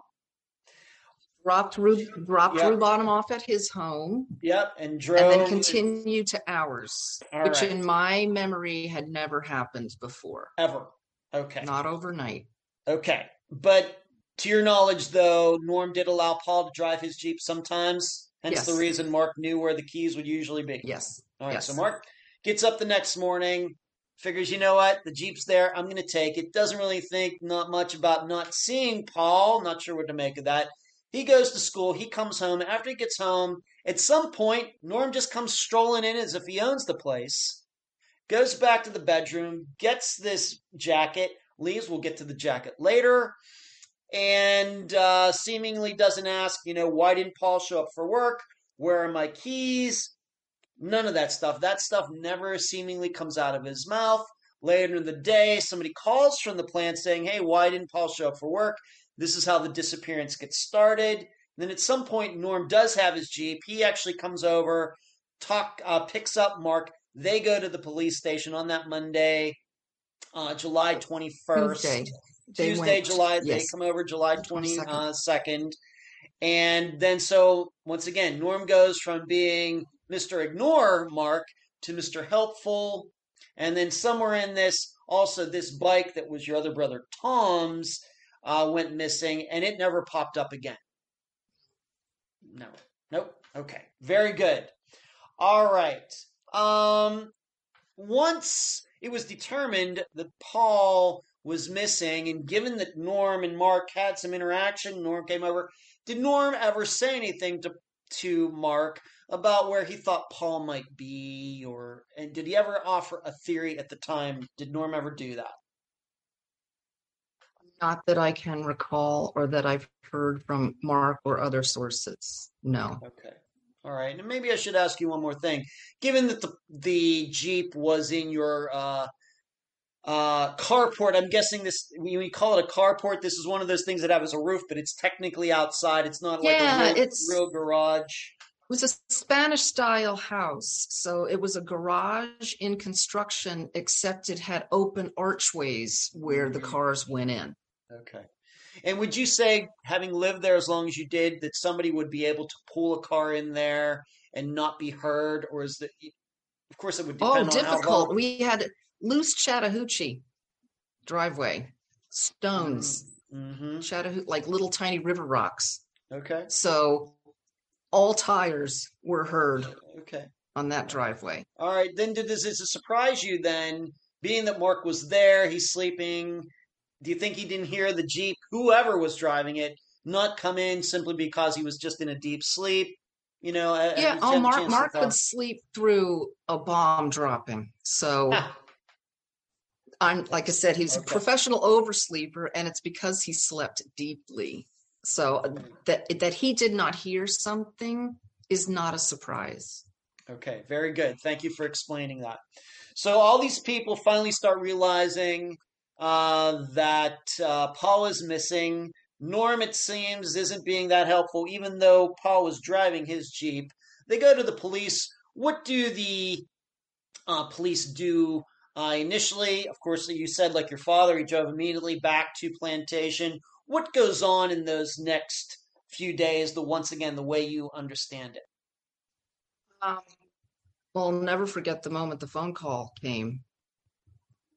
And it was a life changer for everybody. Yeah. But my father picked up the phone. Mark told him what was going on. And all we heard, the same four kids who were playing Monopoly the week earlier, we were awake, but in the other side of the house. It's not a house. But I just heard a lot of activity after that. It was my father packing a bag, and he got in the car and left immediately. He gave the phone to my mom, told her briefly what had happened. And then Tom came in and told us, the younger kids, Paul's missing. And I said, what do you mean missing? And we didn't believe him. We thought he was teasing us. And then he said, listen. And down the hall, we could hear my mother crying. So in the ensuing few days, we all hoped it was just a mistake.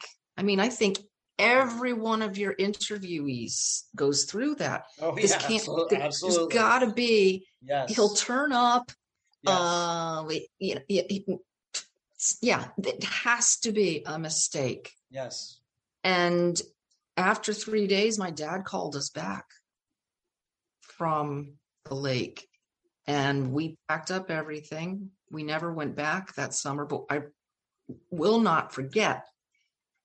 We packed up the station wagon, the kids and my mom. We drove the 3.5 hours in silence. We got to the house, and the front area where cars could drive was very large. It was filled with cars, a lot of police cars too. And we walked in the side house from the carport, and my mom marched straight to the living room with all of us in pecking order behind her. And we turned the corner and walked in the living room, and the whole living room, there must have been 6 cops, full uniform, guns sitting there, which a little shocking for us. Mm-hmm. And a couple of detectives, Daddy, of course, my brother Mark, and Rue Bottom was sitting in the living room. And my mom walked in. These are her words.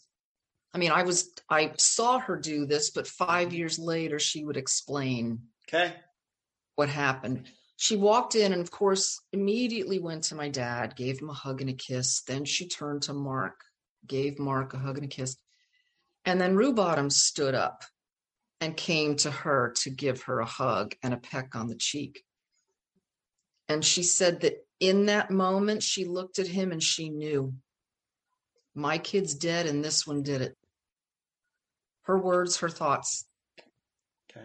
And she said she got a feeling from him. I think she beat herself up for the rest of her life that she didn't feel it earlier.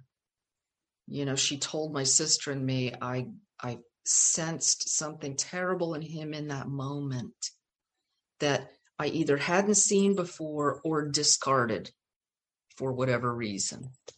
Okay.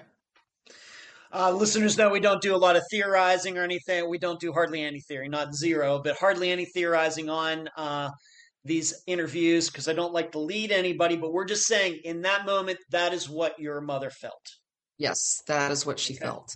Okay. My father did not think that at the time. I mean, it was my mother had 6 senses, 7 senses.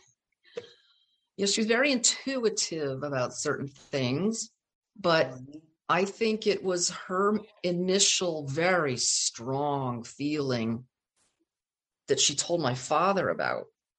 And then it was my father who decided to step back from the family relationships and friends and all of that and try to look at things, look at Norm more objectively.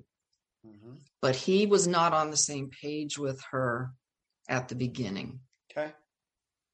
Do you know if your mother passed that along to the police at the time in those first few days? Did you think that she ever said, brought one of them over to the side, you know what?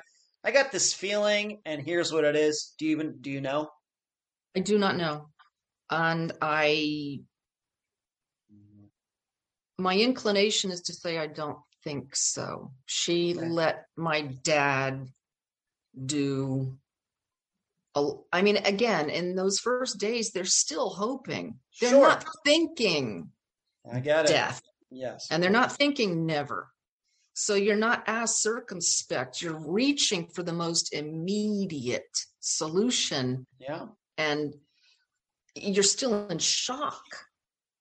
But my dad, when it came to crisis situations, my father was very good at carrying out. He didn't go into shock. He would go into action. Mm-hmm. So I suspect for the first few days, given what I know of their marriage and dynamics, that she pretty much let him do the dealing and she was dealing with her feelings. Okay. All right.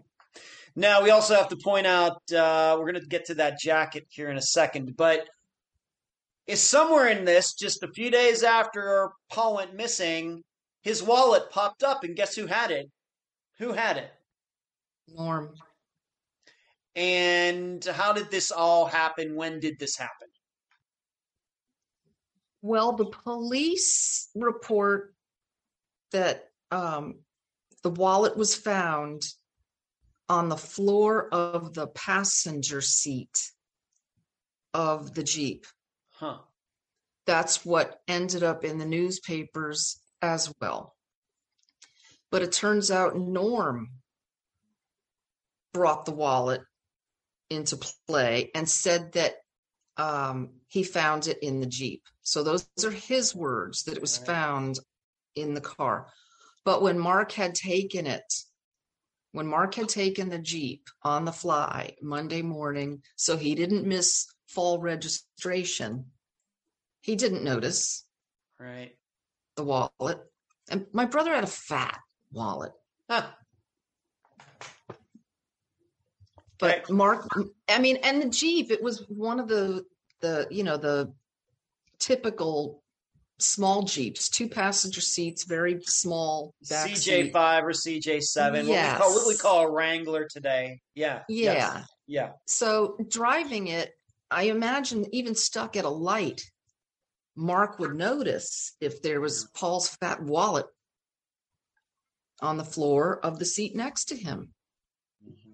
So Mark didn't see any wallet, and Rubottom produced one later and said he found it where Mark did not see it.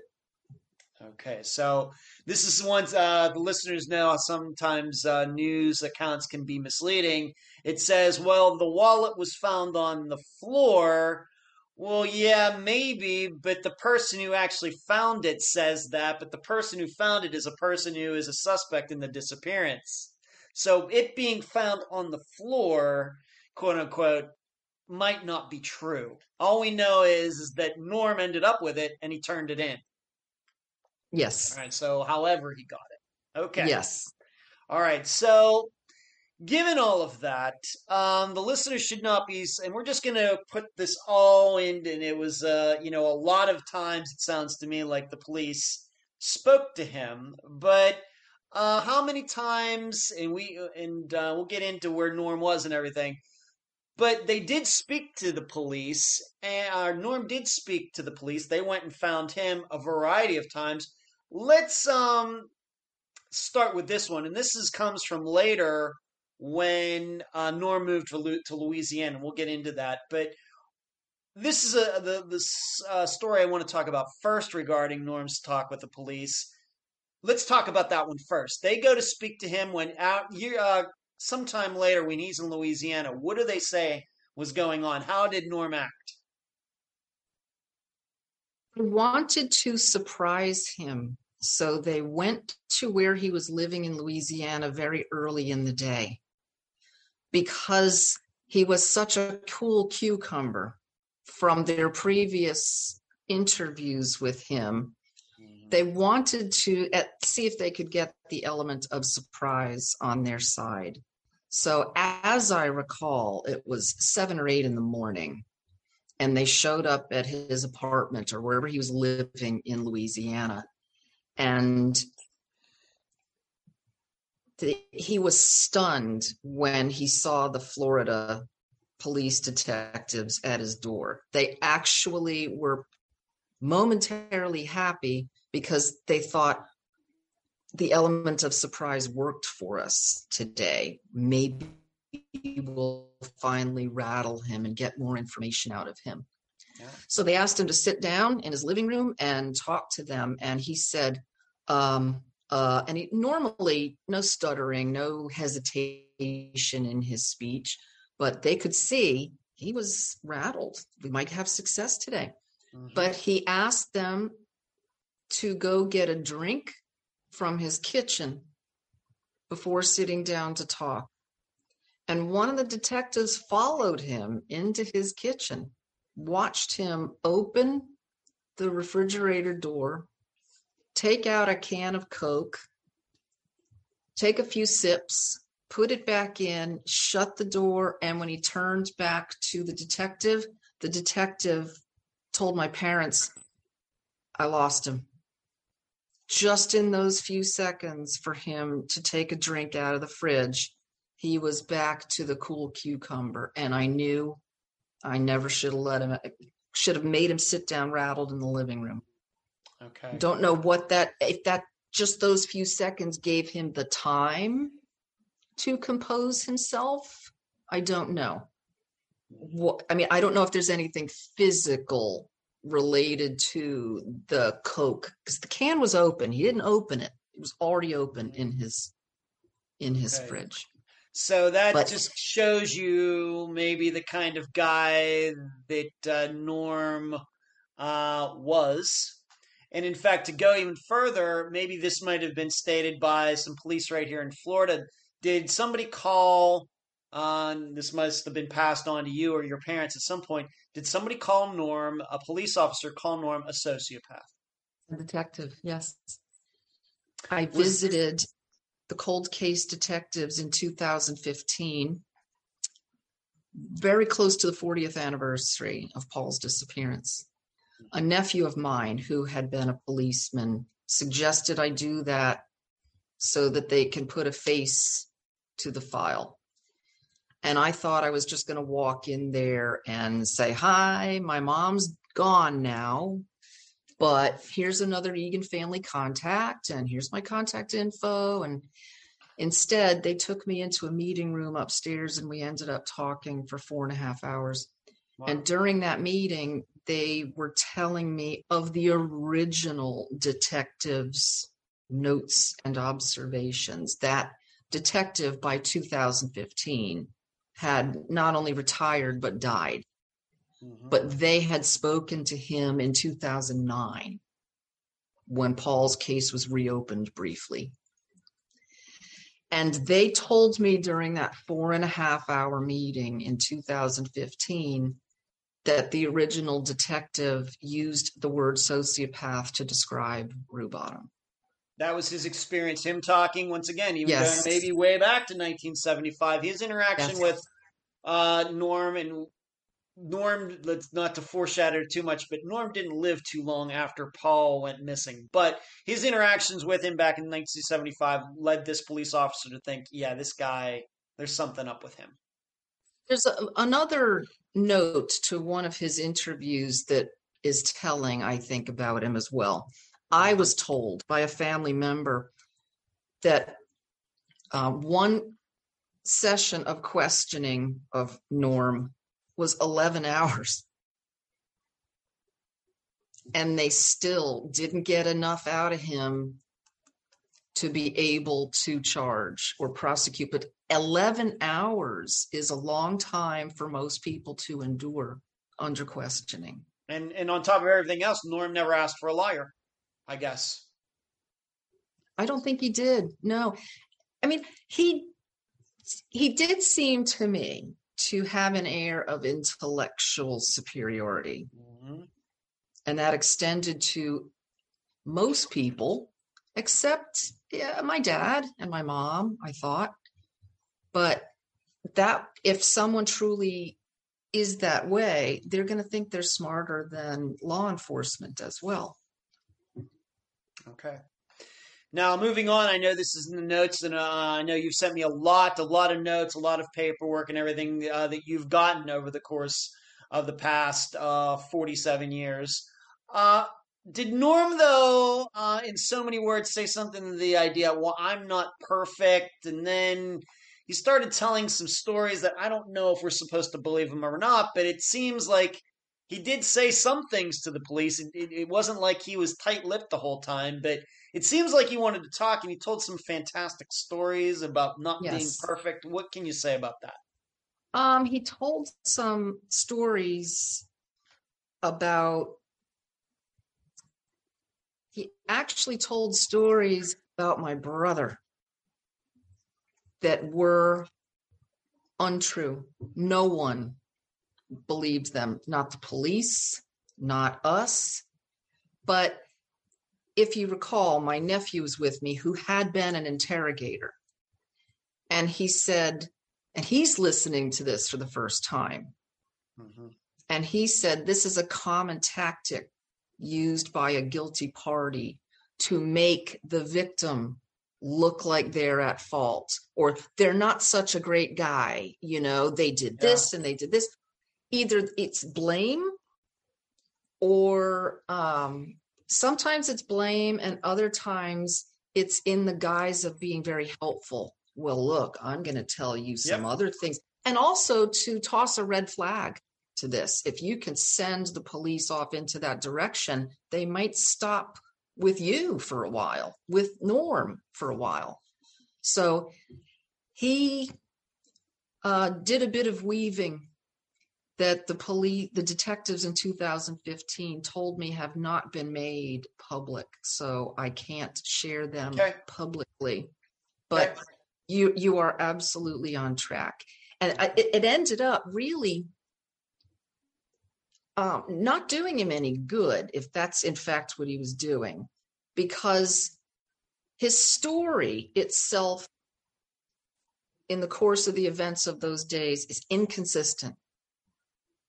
Magically finding the wallet. Yeah. Inconsistent. So you throw the inconsistent statements in with the fantastical ones, and I think it just made it worse for himself with the police. Right. And I guess what we're saying is his story is that, yeah, I gave him my Jeep to drive home. He drove home, and I just don't know what happened after that. And then, I got my Jeep back, and there was his wallet, and I really have no theory as to what happened to him. Yeah. That's basically Norm's story. Yeah. That's basically I don't know that he ever, aside from the red herrings that he offered the police, I don't think he ever offered anything remotely plausible to them. Okay. Now, it does seem to me, though, that they did somehow catch him in a lie regarding his Jeep. Something about, I have it in my notes, that, he didn't have his Jeep, but he was seen driving his Jeep before Mark found it in your garage. Is that true? Is that something that's out there? Yes, that may be true as well, because I quite frankly had forgotten about Mark taking the car briefly, but I had always heard that Rubottom came over and found his car in our garage. Okay. And that's when I was also told that he took it out driving around to look for Paul. And as I mentioned, I was only 12, but I thought. Okay. But there is a possibility, trying to put this timeline together, is that, of course, he says that he gave Paul the Jeep to drive home, but there might have been proof that Norm was driving his own Jeep around that same morning that he said that he gave it to Paul and that it was parked at your house. Yes. Okay. But I guess given that he was never charged with anything, the police could never pin him down on this. Couldn't put it on. No. Okay. And remember, we're talking about a time too when DNA was not an option. Right. And we also have to remember, if we had cell phone information, social media information, of course, newer Jeeps have GPS on them themselves, or, a lot of cars have a lot of electrical equipment that the owners don't even know these days, little black boxes and things like planes have now. Yeah, this would be a totally different kind of disappearance in 2022. There's no doubt about that for sure. Okay, but I guess what we're saying is back then in 1975 and afterwards, even when he moved to Louisiana, police were on him, trying to get him to say stuff. He's telling some, we can't go into the details, but some crazy stories about Paul, about all these other things. They never could pin him down in anything, but the feeling I get about this next topic is that maybe at some point he did feel some heat, because not long after Paul went missing, Norm decided to go to the Navy. How did you find out a bit about this? What did your parents think about this? How long after did this happen? A couple of months. I think it might have even been under 2 months. I recall it being end of summer, early September. The interesting thing about this is that Norm was born in Toronto. His biological father was Canadian, Norm Sr. Okay. So he and his brother were born and lived in Toronto when they were young. And then after their dad died, their mom moved to Florida, where she met her second husband. And I remember hearing Norm on more than one occasion over the course of several years that he never got his American citizenship because he was afraid of being drafted and having to go to Vietnam.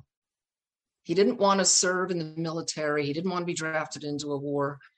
And he was almost a little proud of that. I live here. I've been here, 15 years now, but I'm still retaining my Canadian citizenship. Mm-hmm.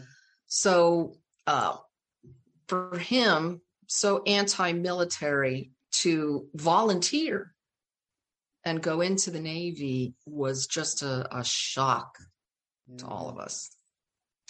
But he wasn't in there very long. Do you happen to know what happened to him? No. And it wasn't just the Navy.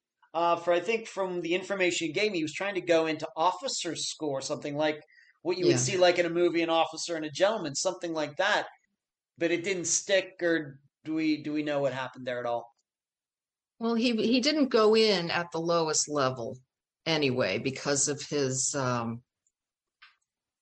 computer experience, technical experience. So he went in at some higher level than your standard Navy guy. Went out to sea, which took him out of detectives' purview for, I think, 6 months, if that long. Mm-hmm. And then he was very quickly discharged. I'm not allowed to theorize, but he might have. Well, we can theorize. We don't theorize about what actually happened to people and disappearances, but your understanding about him being, we'll just put it this way, your understanding about him not being in the military is what? I think he confessed to being homosexual, which at the time was a automatic reason for discharge. Certainly possible. I think he used the Navy to get the heat, to get away from the heat for a while, and thought it would die down in his absence. Confessed to his homosexuality, got released. He was back in South Florida, and they tried to talk to him again after he got out of the Navy. I think that's the reason he took off to Louisiana. Okay. I can work for my family company in Louisiana and get away, because he couldn't go back in the Navy now. He's burned that option. Right. So just to get away from being bothered by these detectives, he just up and moved to Louisiana. I'm surprised he didn't go back to Canada.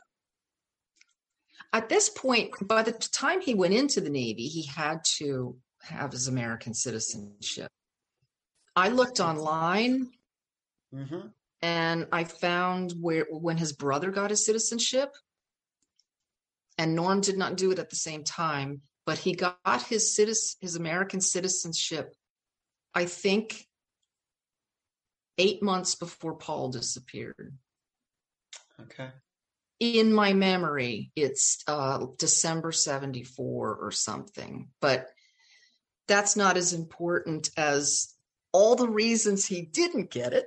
Yeah. All the years he lived in Florida, and it all had to do with not wanting to serve in the military, and in the early 70s, of course, be drafted to go to Vietnam. Which, that would have been a thing. I mean, he was 23 in 75. He would have been 18 in 70. The draft still existed. The Vietnam War was still going on, although it was still maybe winding down a little bit. We were, a lot of people by that time, of course, there was a big anti-war movement in the United States, and started, of course, by 73, we were totally out of there. But still, the draft existed, I think, until Jimmy Carter was president, 76, 77, 78. So, yeah, he could have, timeline would have worked out, that he could have certainly gotten drafted. Yeah.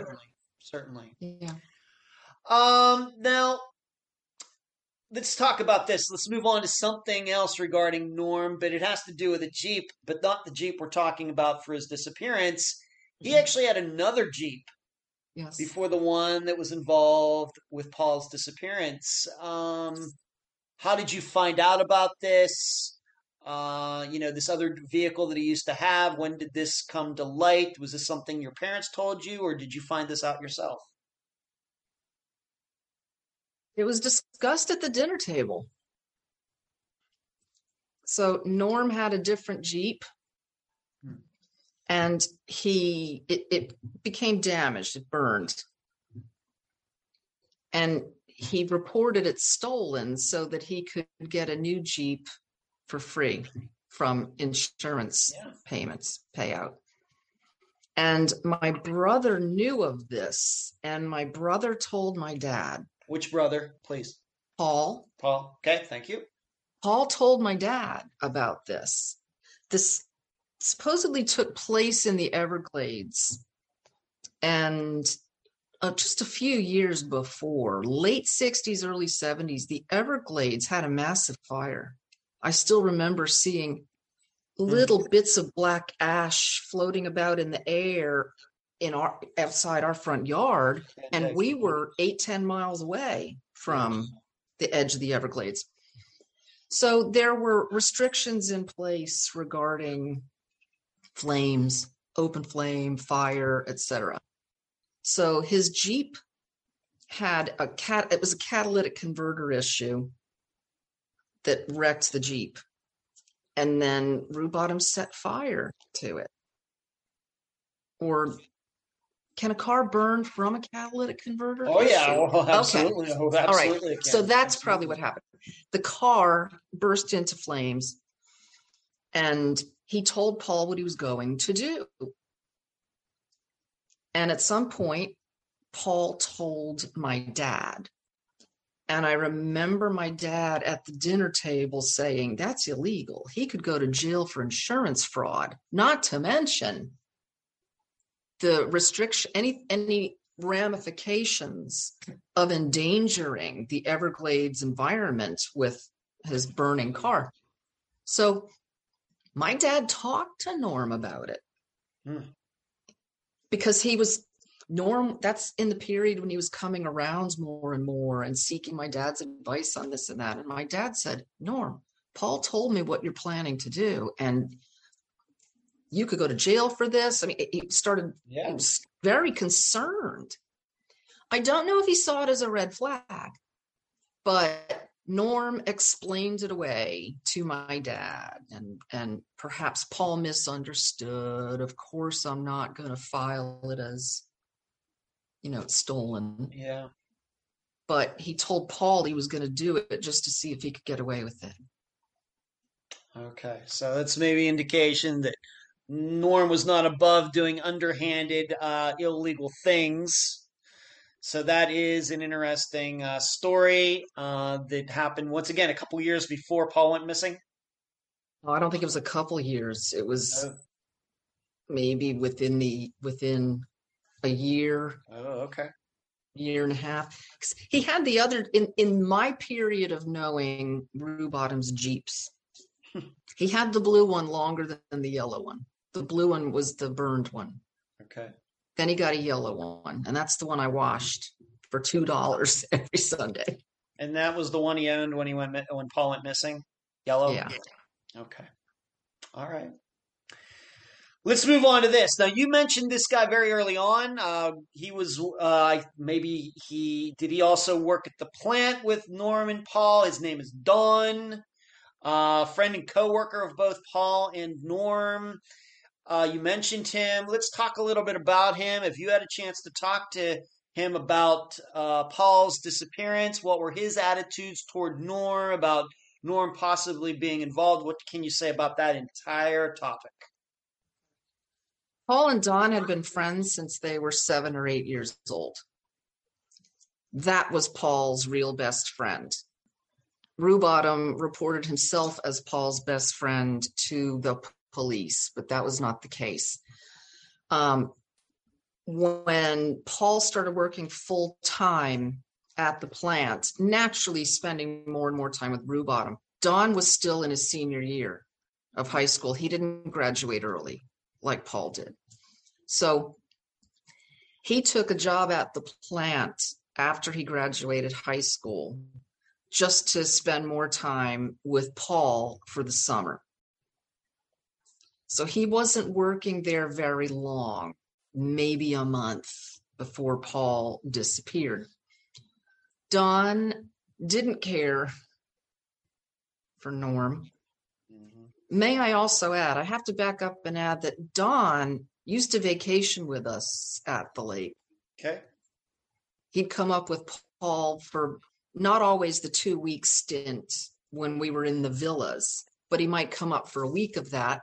And then when we got the lake house and spent long weekends in addition to large summer periods there, Don was a frequent. He was like another brother. As long as I can remember, Don was like part of the family. He never really cared for Norm. And early on, that might have been a little bit of jealousy because Paul was spending more time with Norm those last months than Paul. But he didn't like to hang out with Norm. It's not like the three of them were buddies, especially in the weeks leading up to Paul's disappearance. Paul was trying to step back from this friendship with Rue Bottom and just keep his job, thinking he could, it's like a breakup, but you still have to see the person every day at work. Yeah. He wanted to just remove himself a bit from Norm's orbit. And Don just got the impression that Norm was not pleased with that. Don and Paul were socializing as they did throughout their lives in the weeks leading up to this. They were going to parties together, double dating with their girlfriends. Don told us, as did Paul's girlfriend at the time this all happened, that Paul thought Norm was following him or them after hours when they were out with friends or when Paul was at the beach on a day off. So when you say following, in the 21st century, we call it stalking? Yeah. Wanting to see where my brother was spending his time. Okay. One story, I think his girlfriend told me, Don and Paul and Paul's girlfriend were at a party with their recent high school graduate friends. Norm was not in that circle. He didn't care about any of Paul's friends, so he would not have been invited to this party anyway. But Paul was at a party. It's someone else's house. And the phone rang at that house, and it was for Paul. And it was Norm. And when Paul picked up the receiver, it was Norm. And either Don or Paul's girlfriend heard my brother get furious. And what are you doing? Did you follow me here? How did you know I'm here? Remember, this is pre-cell phone. Every house has 7-digit numbers. Yep. And the only way to find it is to look in a book if you know the name of the homeowner. Yeah. So Rue Bottom had to do some digging. You had to follow to see where my brother is, to then find out who owns the home or look it up by address or something. My brother was furious and he slammed down the phone and then was no good for the rest of he left the party because he was just so furious. But he was alternately furious and jumpy, edgy. I remember being told that, before he'd go into a room in the house, he'd be reaching around looking for the light switch first, like he didn't want to be surprised by anybody in there. If Don touched him on the shoulder, he'd jump a bit. And my brother, most of his life was pretty fearless. Mm-hmm. Sometimes perhaps foolhardily fearless. I mean, he would be, when I said earlier, he was the most vocal about being protective of his sisters. What I meant by that is he'd be the first person to deck somebody. Yeah.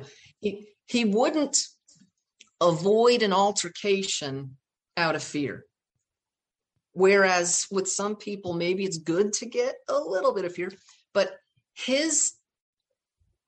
what seemed to be fear of Rue Bottom, anger and fear, those last weeks was, especially the fear, very unusual for Paul. Very.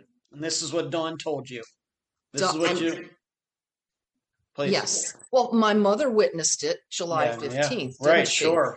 Sure. But Dawn, of course, seeing both of them together, work outside of your family. Yes. This is some things that Dawn observed. Dawn told the police at the time, and then I saw him in 2015 after I visited the detectives, and he told me the following, that my brother, a couple of weeks before he disappeared, was with Dawn. Dawn was driving him home from the plant one day. Okay. And he said Paul was sulky, which was not like Paul, just clearly preoccupied and with a broody face. And Dawn asked him what was wrong. And my brother turned to him and said, I think Rubottom's going to hurt me. I think, he didn't say the word kill, but that was not like Paul to worry about physical altercation. I mean, just in terms of size, he would know that Rubottom could take him. But for him to be worried about that enough to have it affect his demeanor, enough for Dawn to notice and then to admit it to him, all of it is way out of character for my brother. So I don't think he was afraid of being hurt. I think he was afraid of being killed. Okay. Let's move on to this. And we, of course, I don't know how much you really want to go into this, but let's talk about that jacket first. Remember, to remind everybody that on this morning where people started to realize that Paul was missing, Mark said that, Norm came over, went over, got this jacket, and left. Eventually, Norm told the police a story about this jacket, of why he went in there to get it, that he had to give it to somebody. But where did that story go? Nowhere, correct? Exactly, nowhere. He loaned the jacket to Paul in cooler months, or for a cooler. They went on a road trip, and he wore it in Colorado, because even in the summer, the evenings are cool. Yeah. Rubottom took the jacket back, and he told the police he had to give it to someone he knew, who he had worked with or gone to school with at Emory University in Atlanta. And he named the person. Okay. And he said that's the guy wanted the jacket quickly, and that's why he had to go take it out of the house. Well, the police followed up and contacted the man in Atlanta, and he said not only is he completely unaware of anything about a jacket, he hadn't spoken to Norm in a very long time. He said, I don't know where that story's coming from at all. I have zero knowledge of the jacket or Norm's intentions to give it to me, and he never did. So he just completely made up the story. In fact, it sounds to me like this guy didn't know anything about a jacket either. No. And we don't know what happened to that jacket at all. I do not know. All right. No. So we don't. No. So actually, I used to use it as a point of hope when I was much younger, thinking that for some nefarious reason, following events at the plant or something, my brother had to leave and go witness protection or something. And Rubottom was sending him that jacket because he went to a cold climate.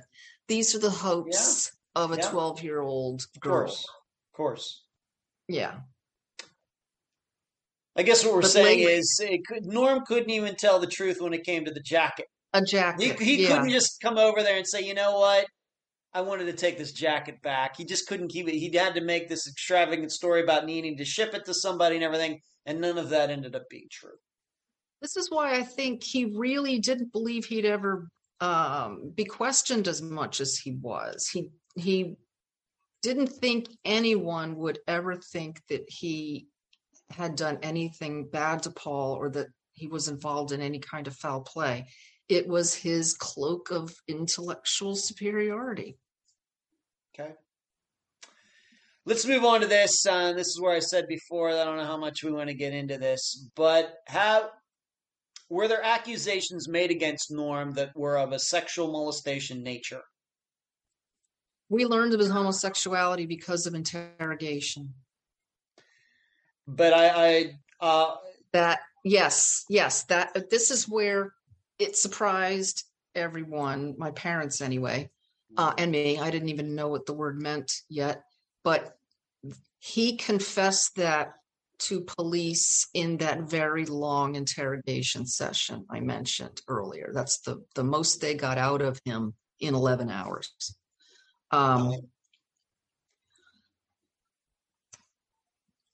My brother Paul told Don that Norm had gotten him drunk and assaulted him. My brother got drunk, passed out, and when he woke, Brew Bottom was finishing. That's just, we want to keep it PG. He claims that he was raped by Norm. Yes. He only told Don. We didn't know any of that at the time. And again, 1975, all other factors in this case off the table. I still don't think my brother would have been quick to go to the police over that for fear that someone would think that he's gay or that he encouraged it somehow. And that's just the way the lay of the land was back then. I believe my brother Mark knew Norm was gay because Mark came out 4 years later. And I don't think either would say anything about the other because then it's, well, how do you know? Do you know what I mean? If you out one, you're outing yourself. And neither was ready to come out yet. I will go as far as to say I know absolutely of 3 people that Norm made a move on. 2 of them were foiled. This is outside of Paul. 3 others. And 1 was ongoing for a few months with a younger person. Underage? Yes. So there are accusations out there. Yes. He was never charged with anything. Just want everybody to know he was never charged with anything. But there were accusations that Norm sexually molested underage, or even if we're to believe Paul, raped, sexually molested people who were underage. And Paul says that he was raped by Norm at one point. We have all those stories put together. Yes. Okay. We do. Okay. And to actually, now that I'm thinking about it, the 3 that I know of were all underage. Okay. Nobody was over 18. Okay. Did this not come out until after? We just should maybe tell everybody Norm is not with us anymore, and we'll get into how that happened. But did this all come out after Norm died, or did this come out? Of course, I guess Paul telling. Of course, we know Paul was still around, so Paul told Don this. But as far as these actual sex crimes, when did that all come out? Any idea? I do. One of them came out. 2 of them came out in the course of the investigation. Okay. The 3rd one I learned about for the first time in 2015. Wow. Took a while. Yeah. Okay. 40 years later. And those are just the people who were in the broad circle of vacationing families. Right. That doesn't count anybody you don't know. who Yeah. Norm knew through other means or whatever else. That's Yes. all just within your social circle. And Right. wow. Okay. I do have to ask you once again, trying to keep this as PG as possible. Did when Paul told Don this about what Norm did to him, do we have any idea where this might have happened, when it happened? Can you even be, this might explain why Paul's attitude toward Norm changed, like you said at Well, some point. But yes. can we think about, knowing Paul's schedule, Norm's schedule of where this could have happened and when? I don't know where, but in terms of time, Mhm. I think it was all in the 4 to 5 weeks leading up to Paul's disappearance. I was thinking the other day, the timing of the escalation of events somewhat coincides with when the family wasn't in residence, when we were at the lake. All right, so you're open to the idea that this is something that could have happened at the house. Everybody's up at the lake, Possibly. and Paul's No, there. well, Paul's at the house by himself, and Paul's newly 18. He's relatively new to. Well, he was like most 18-year-olds. He'd had beers since he was 13, probably. But the accusation is that Rubottom purposely got Paul drunk so that he would pass out. Now, when I mention that we were not in residence, I'm not just talking about that incident. I'm talking about all of it put together. It all seems to be sandwiched in to the time when we were not at home. Okay. So I guess what I'm suggesting is that may have been purposeful on his part, that the parents are gone. There's no one else in the house. So if he does something to my brother at work, he's not going to come home and be able to just sit down and talk to Dad. He took the opportunity for Paul's center, his grounding family and his touch points to be away, to escalate his attempt to possess my brother. Okay. Do you know if when Don was told this, did he take it seriously? Did he believe Paul? Did Don ever do anything about it? Well, of course he believed him, because who would, again, 1975, what guy's going to admit that? Okay. Don might have been the only person Paul ever would have told. And Don would not have done anything about it if Paul said, no, not yet. I don't know what I want to do. Don would have respected. Paul was alpha a little bit in that friendship, and Don absolutely would have respected my brother's wishes regarding any action or inaction. Okay. All right. So Norm has a reputation, and once again, for this program, we don't care if he was gay or not. We of course have talked about rapists who are straight as well. But I think what's important to understand is that it seems that Norm was forcing himself around Paul. We can look at that story that he told Don. We know about him calling, Paul, demanding that he come back to Plantation, maybe for work, but maybe we should look at that in a totally different way, maybe.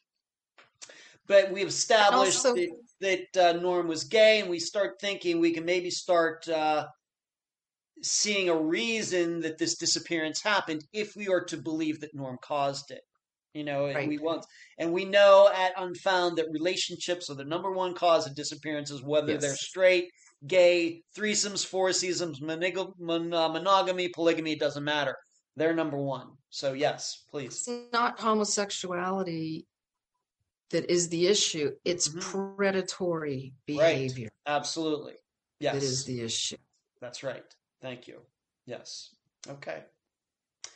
So move on to this. I don't know where this fits in everything, but it was such an odd story that I thought we should talk about it. And it has to do with, I just call it the hospital story in the outline, but it has to do with fake cocaine. And you can just take it from there, Mary. I'll preface by saying immediately after Paul disappeared and my mother said she knew as soon as she saw him, they had to kind of do a balancing act with him because he's the only person with the pertinent information. So they didn't come right out and accuse him because they wanted to keep him close. So he still would come over to our home in the guise of, brainstorming with my parents or theorizing or just appearing to offer sympathy. Yeah. But my father told me part and my mother told me part. He came over one night in Plantation and they were in the den with the door shut. So none of the kids witnessed this. But our den was just a TV room for my parents. It had 2 bar lounger chairs and that's it, and TV. So my dad and Norm were in the chairs and my mom was kind of stretched out, sitting Indian style, on the floor.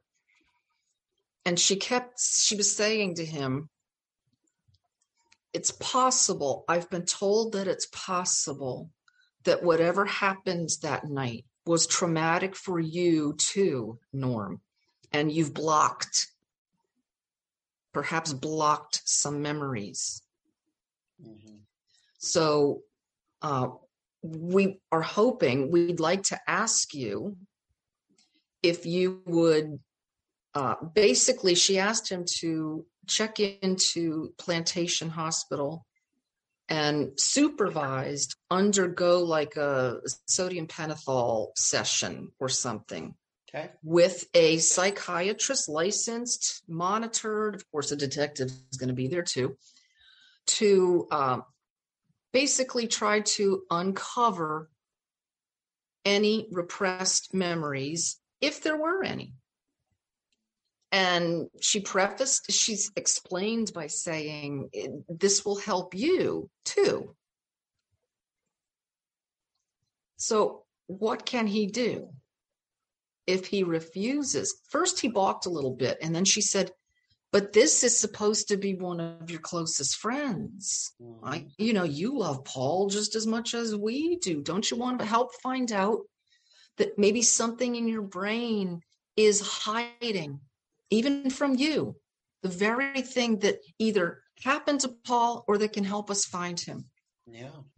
Well, now he's a little bit trapped, which my parents knew would be the case. They've painted him into a corner. You can't really say no, because then you'll look guiltier. So his mask fell that night.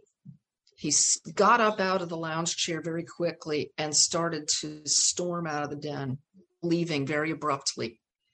And he basically told them, no, I'm not going to do any such thing. And my mom, he had to pass her sitting on the floor, and she reached out and grabbed his ankle, and she had tears in her eyes, and she looked up at him and she said, please help us. Do you know what he did? He turned to my father and he said, tell that woman to get her hand off me. This is the woman who's been welcoming you into her home for months, who's known you for years. Anyone else would say, Mrs. Egan, let go. Mm-hmm. But that also speaks to his lack of interest and any respect for women. Yeah.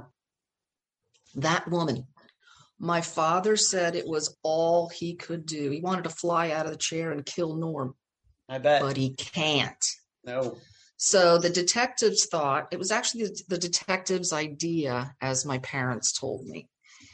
And Norm ended up calling them a couple days later saying, fine, I'll do it. So my parents thought, great, we're either going to find what happened to Paul or find out that Norm really doesn't know anything. So Norm checked into the hospital. They gave him a room, and then they gave him a gown to put on, hospital gown. And they took him out of his room for some preliminary testing. I guess they can't administer something till they know more about the vitals of the patient. So while he was out of his room, a detective went into it and searched his belongings, searched his bag, just to make sure he didn't bring anything that could counter the effect of whatever was going to be administered to him. And they found a false bottom in his overnight bag. And they pulled the bottom out, and underneath were packets of a fine white powdery substance. So they took a couple of the packets and they put the belongings back in the bag, and the detective took the substance for testing.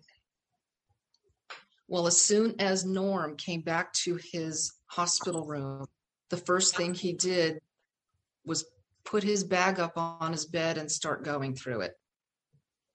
He took out all of the items, got to the false bottom, removed it, and said, "Oh, some things have been taken from my bag. That means I'm not trusted. I came into this scenario to be helpful and engage in a trusting way with the Egans. And my trust has been violated. So I'm leaving." Diabolical. He set it up. He set the whole thing up.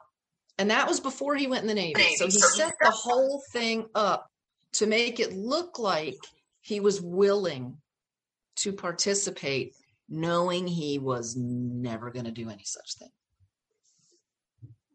And it turned out to be something very innocuous. Like flour or something. Yeah, Or something like something. that. I know Powdered nothing about sugar. I'm guessing it looked like cocaine, and I'm not an expert in that area, but something that's legal that's similar to the texture and everything of cocaine. So that is diabolical. It's one of the most diabolical things I've heard of 240 some disappearances. And that when the detectives called my parents and told them what he had done, well, hope just seeps away, right? But that solidified his guilt. It did. That stunt solidified his guilt, whether what happened to my brother was accidental or premeditated. It solidified his guilt, and then the whole Navy escape happened. That he even had a bag with a false bottom in it in the first place. And it might have been a makeshift false bag. I don't think he went to spy.com and bought it, but he purposely had something that it might have just been a dark something that upon quick glance would look like the bottom of the bag, but the detective was thorough. But Rue Bottom was more thorough. Diabolical. That is crazy. All right.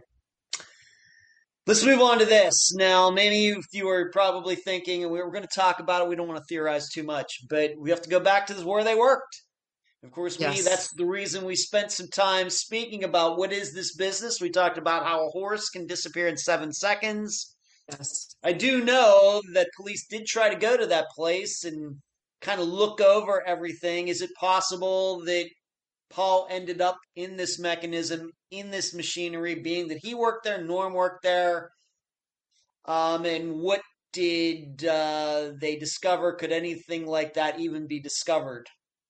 Anyway, scientific. Did check it out, because if it takes a horse 7 seconds to disappear, it will take a human 3 or 4. Yeah. Even if the worst case scenario for all of us is if he went in there alive. Mm-hmm. But I think no matter how my brother met his demise, that was a perfect way to get rid of a body. especially someone who knew that plant and that mechanism like the back of his hand. The police did not find any evidence of human tissue, but then they admit that we can't even find an identifiable horse part after 7 seconds. So no, nothing was found. And again, DNA was not an option back then. So scraping the pit. 20 years before DNA became a thing. And yeah. Right. So I guess what we're saying here, once again, I realize you got a tour of the plant. It was by Norm, but you do not know the intricacies of the process and all of those things. I would like to think that even back in 1975, that somebody just couldn't easily be pushed into one of these things. But maybe, what do you think about that? I stood next to it. You could very easily be pushed. I was afraid Norm would push me in. I was almost 12, and I didn't like him, and I made a point. I wanted my brother to show me around, and Paul got called away to some machinery emergency, so I was stuck with Norm, and he took me way out around back to where this pit is, and the entrance to the pit is at ground level. You're standing at the edge. Okay. So you could just trip and fall in by accident. I imagine the flaps that close the opening to the pit are designed to give with the weight of a cow or a horse. They might not just automatically fall open for a relatively small human man. I don't know if they may have to be engaged mechanically to drop. What I saw, the panels covering the animals go in to V-shape panels which drop with their weight, and then they go down further. The true pit is below this V-shaped elongated lid. It may be that you have to push a lever back then or a button or something before they will even open. But my brother was familiar enough with the plant that he knows the lay of the land. He wouldn't easily trip into the pit, but someone could very easily be pushed. Okay. All right. Yeah. It's one of those things that behind the scenes, probably more than the listeners and viewers would ever realize, that the topic of wood chippers comes up. And what this plant is essentially a huge, huge wood chipper. Except with the wood chipper, you still see chips of wood. With the pit, no evidence of a horse is left behind, except for maybe some grime, but no identifiable part of a cow or a horse. Okay. That's how finely things are ground. Okay. Norm's brother, you mentioned him maybe just a couple times. His name is Steve. Yes. He came to see you. Talk about that, or came to see your family. Let's talk about that. It was many years later, but what went on? Steve was a good guy. Steve was great. Steve and Paul were actually best friends in the summer. This 2-week summer villa times together.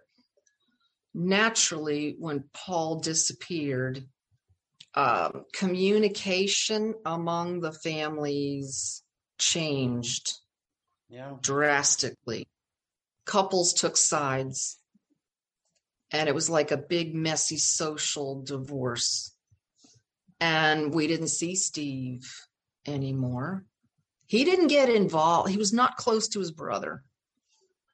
I was told that Norm picked on Steve a lot when Steve was little.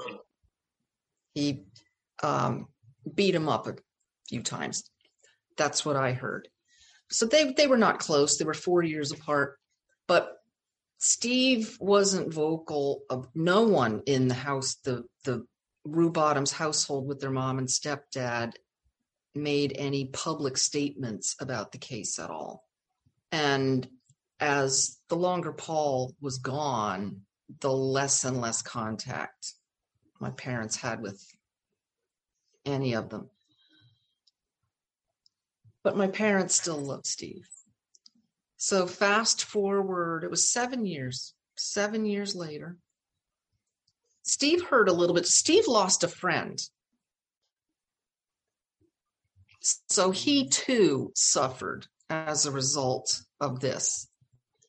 But fast forward 7 years, and I was home from college on a random weekend, and just me and my parents. None of my other siblings were there. And this is at the lake. And Steve knew that lake house. He spent a lot of time there. So we get a knock at the door, and I open it. And it's now 26-year-old Steve with a little blonde woman whom he would introduce as his wife. And he came in the house, and he sat in the living room with my parents and me and his wife for a couple of hours. Wow. Just talking. The elephant in the room was not discussed. He certainly has to have some family loyalty. So didn't bring up his brother. We didn't even talk about his brother, Norm, being dead at this point. And he was dead at this point. But my mom wasn't going to bring anything up unless Steve wanted to. And she figured if he has any information, he'll give it to us.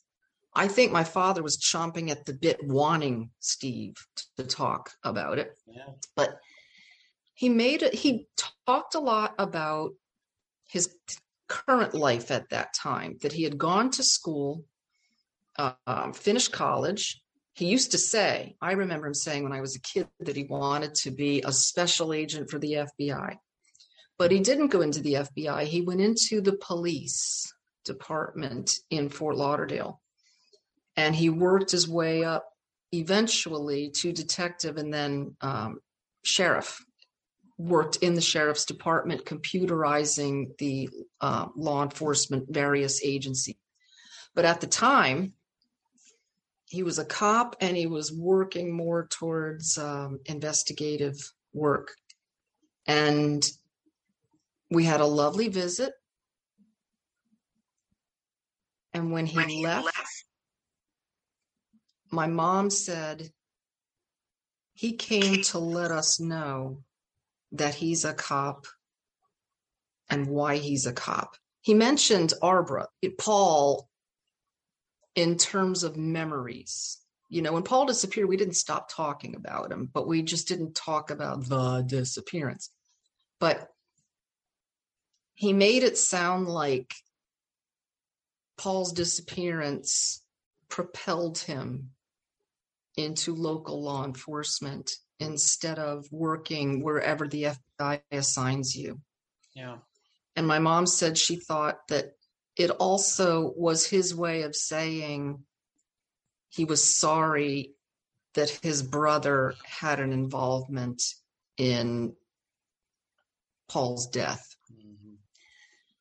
So think about it. If your brother were innocent of a crime and everybody was blaming him, would you go visit that family 7 years later? I wouldn't. Mm-mm. So my mother got the impression that it was an admission of guilt Mm-hmm. on By Norm's just showing side. up. Yeah. Yeah. But unfortunately, never did come out and say that. Unfortunately, right? That was never No, that. and then Just a, yeah. okay. But again, I think that there was family pressure, broader family pressure, because the families are related who are involved in owning this rendering business. Yeah. And the most involved member, Norm, Steve's uncle, I was told by police in 2015 that he forbid the Egan name from ever being mentioned in his presence. And he kind of was the pack leader in the family. So I'm pretty sure the uncle would not have wanted anyone talking to the Egan's, never mind showing up at their house. Okay. So he didn't talk about it, but his very appearance spoke volumes. Was that the only time that happened? What year? Once again, what year was that Steve did this? 1982. Was that the only time that ever happened? Yes. Okay. Yes, it was. Okay, so he came out and he came and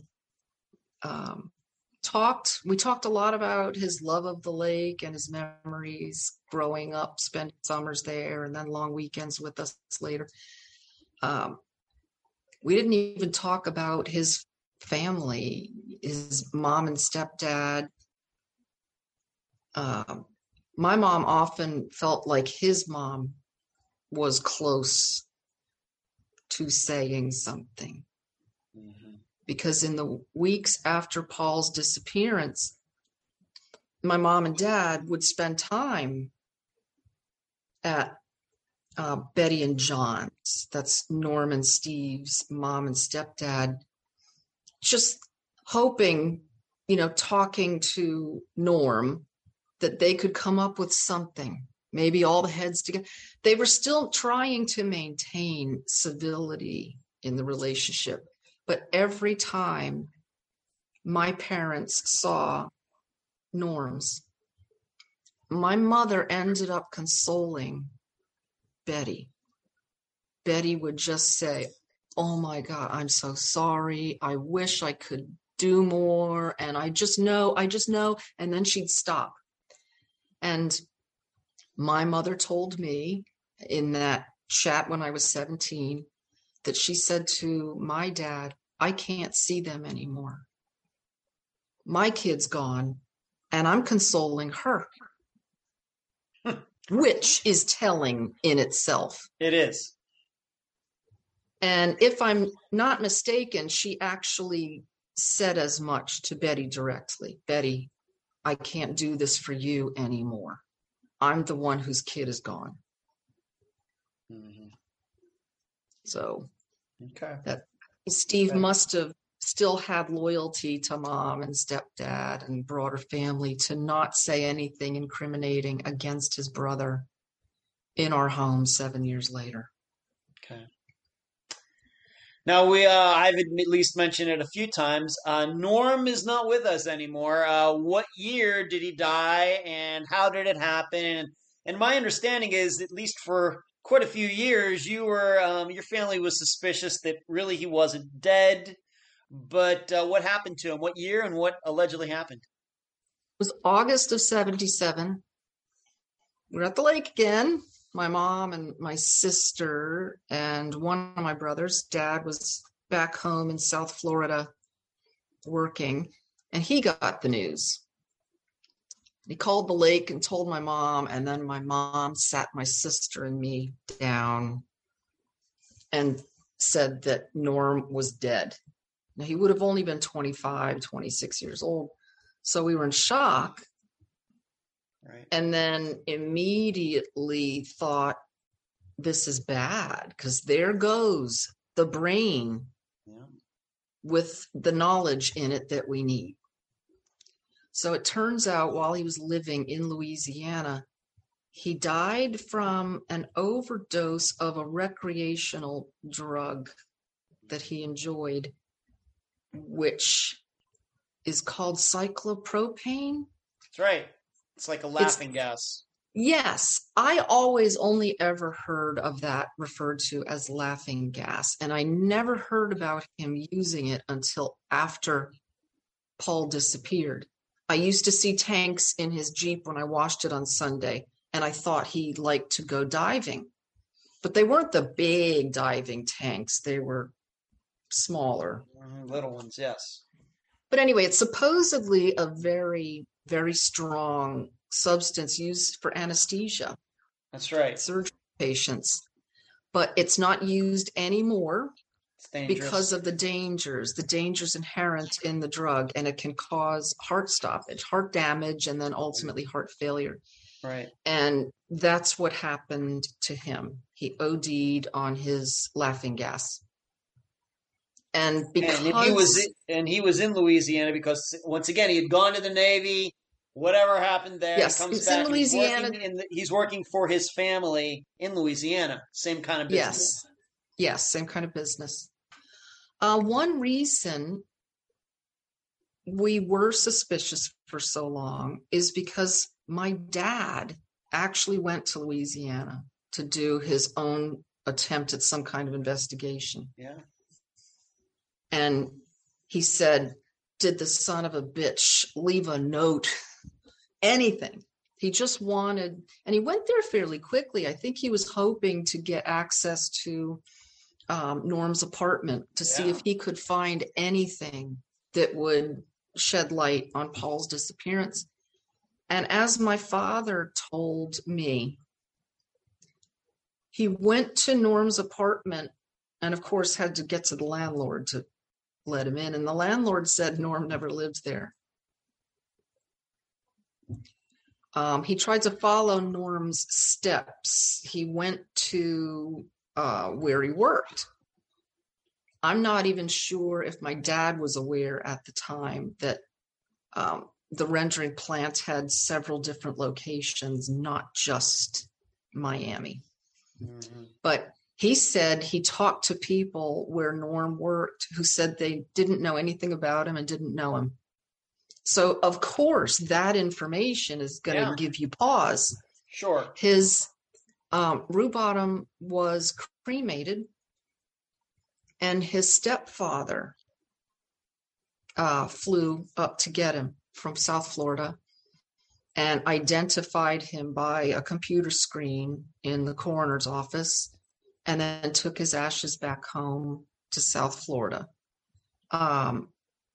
All families are different. My parents thought that was odd. You know, Norm didn't even get along with his stepfather, or so he told my parents. Mm-hmm. But maybe Norm's mom was just too weak to, you know, just couldn't stomach doing that.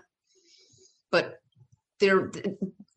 my father's experience specifically led us to think maybe he got himself in more trouble in Louisiana. Yeah. And now he's going to get on one of these tankers with the rendering plant's shipment and take himself to Argentina, like he used to say he wanted to do. Just hop a tanker for fun. So that's why we were suspicious. Yeah. But when we saw the detectives in 2015, my nephew and I, they said that there had since been evidence of a service, you know, a guest book with signatures in it. And I think they knew of a death certificate. Mm. I couldn't find one. I was looking online in 2015-16. But that's why we thought for a long time that he just left the country. He's got the money. He's got the means. Faked his own death. What else did he get himself into? Who else did he approach, touch in Louisiana? Right. Now this, how he died with this cyclopropane, which once again, if you, overdose on it, you can have heart arrhythmia, essentially have a heart attack, and it'll kill you no matter what age you are. But this is relevant because didn't Norm tell a story, once again, one of these stories that he told the police about, well, it could have been that I know employees would be huffing or something in the plant and maybe somebody fell into the mechanism. Didn't something like this come out in one of the discussions he had with the police when they were interviewing him? Yes, he called it a rumor. And he said that he heard a rumor that a couple of guys in the plant were huffing, and one of them either got hit with one of the tanks or was whacked with one of the tanks by the other. And maybe the impact killed him. And he heard they might have thrown the body into the pit. Nothing was, who works at a place that says, I heard a rumor we're throwing bodies back in the pit? Is Jimmy Hoffa in there too? That was the same summer. It was the same month. Yeah. But who works at a place like that with those thoughts and doesn't investigate or go to Uncle George and say, hey, there might be some really bad things. Yeah, it's not that Norm just works. Yeah, it's not that just Norm works there. His family owns it. And he's just telling stories. Yeah, people are just dying at this plant all the time. But that's one of his fantastic stories. Yeah. But I think some of the things he tried to pin on my brother, I wouldn't have put it past him to do. And this is why just the sexual element has never felt like enough for me with Paul. It's almost like Norm had something over Paul's head. Once again, we don't want to get too much into the theorizing or anything. I think we know here at Unfound that relationships cause disappearances. They can. They're the number one cause. And to think that Norm being gay, Paul probably not being gay, there's an attraction there. It's not reciprocated. That's all it takes. I mean, that's really all it takes many times for disappearances and, just straight out murders to happen, whether it's gay relationships or straight relationships. So I don't know if we need to go any deeper than that. It's just interesting to me that, the way he dies and he's telling these stories about, something like that. And of course, he's telling this story at a time when nobody even knows that he has this, an addiction or whatever you want to. We don't even at the time. Nobody even knew that, and he's bringing it up. Yes, so, but projecting it onto other people. Yes, projecting it onto other people. Yes. Okay. All right. So that is how he died, and it was just once again a couple years after Paul went missing. Okay. We talked, of course, a lot about family in this 2.5 hours so long so far disappearance. What did this overall do to your family? Of course, you talked very early on about all these families getting at this lake.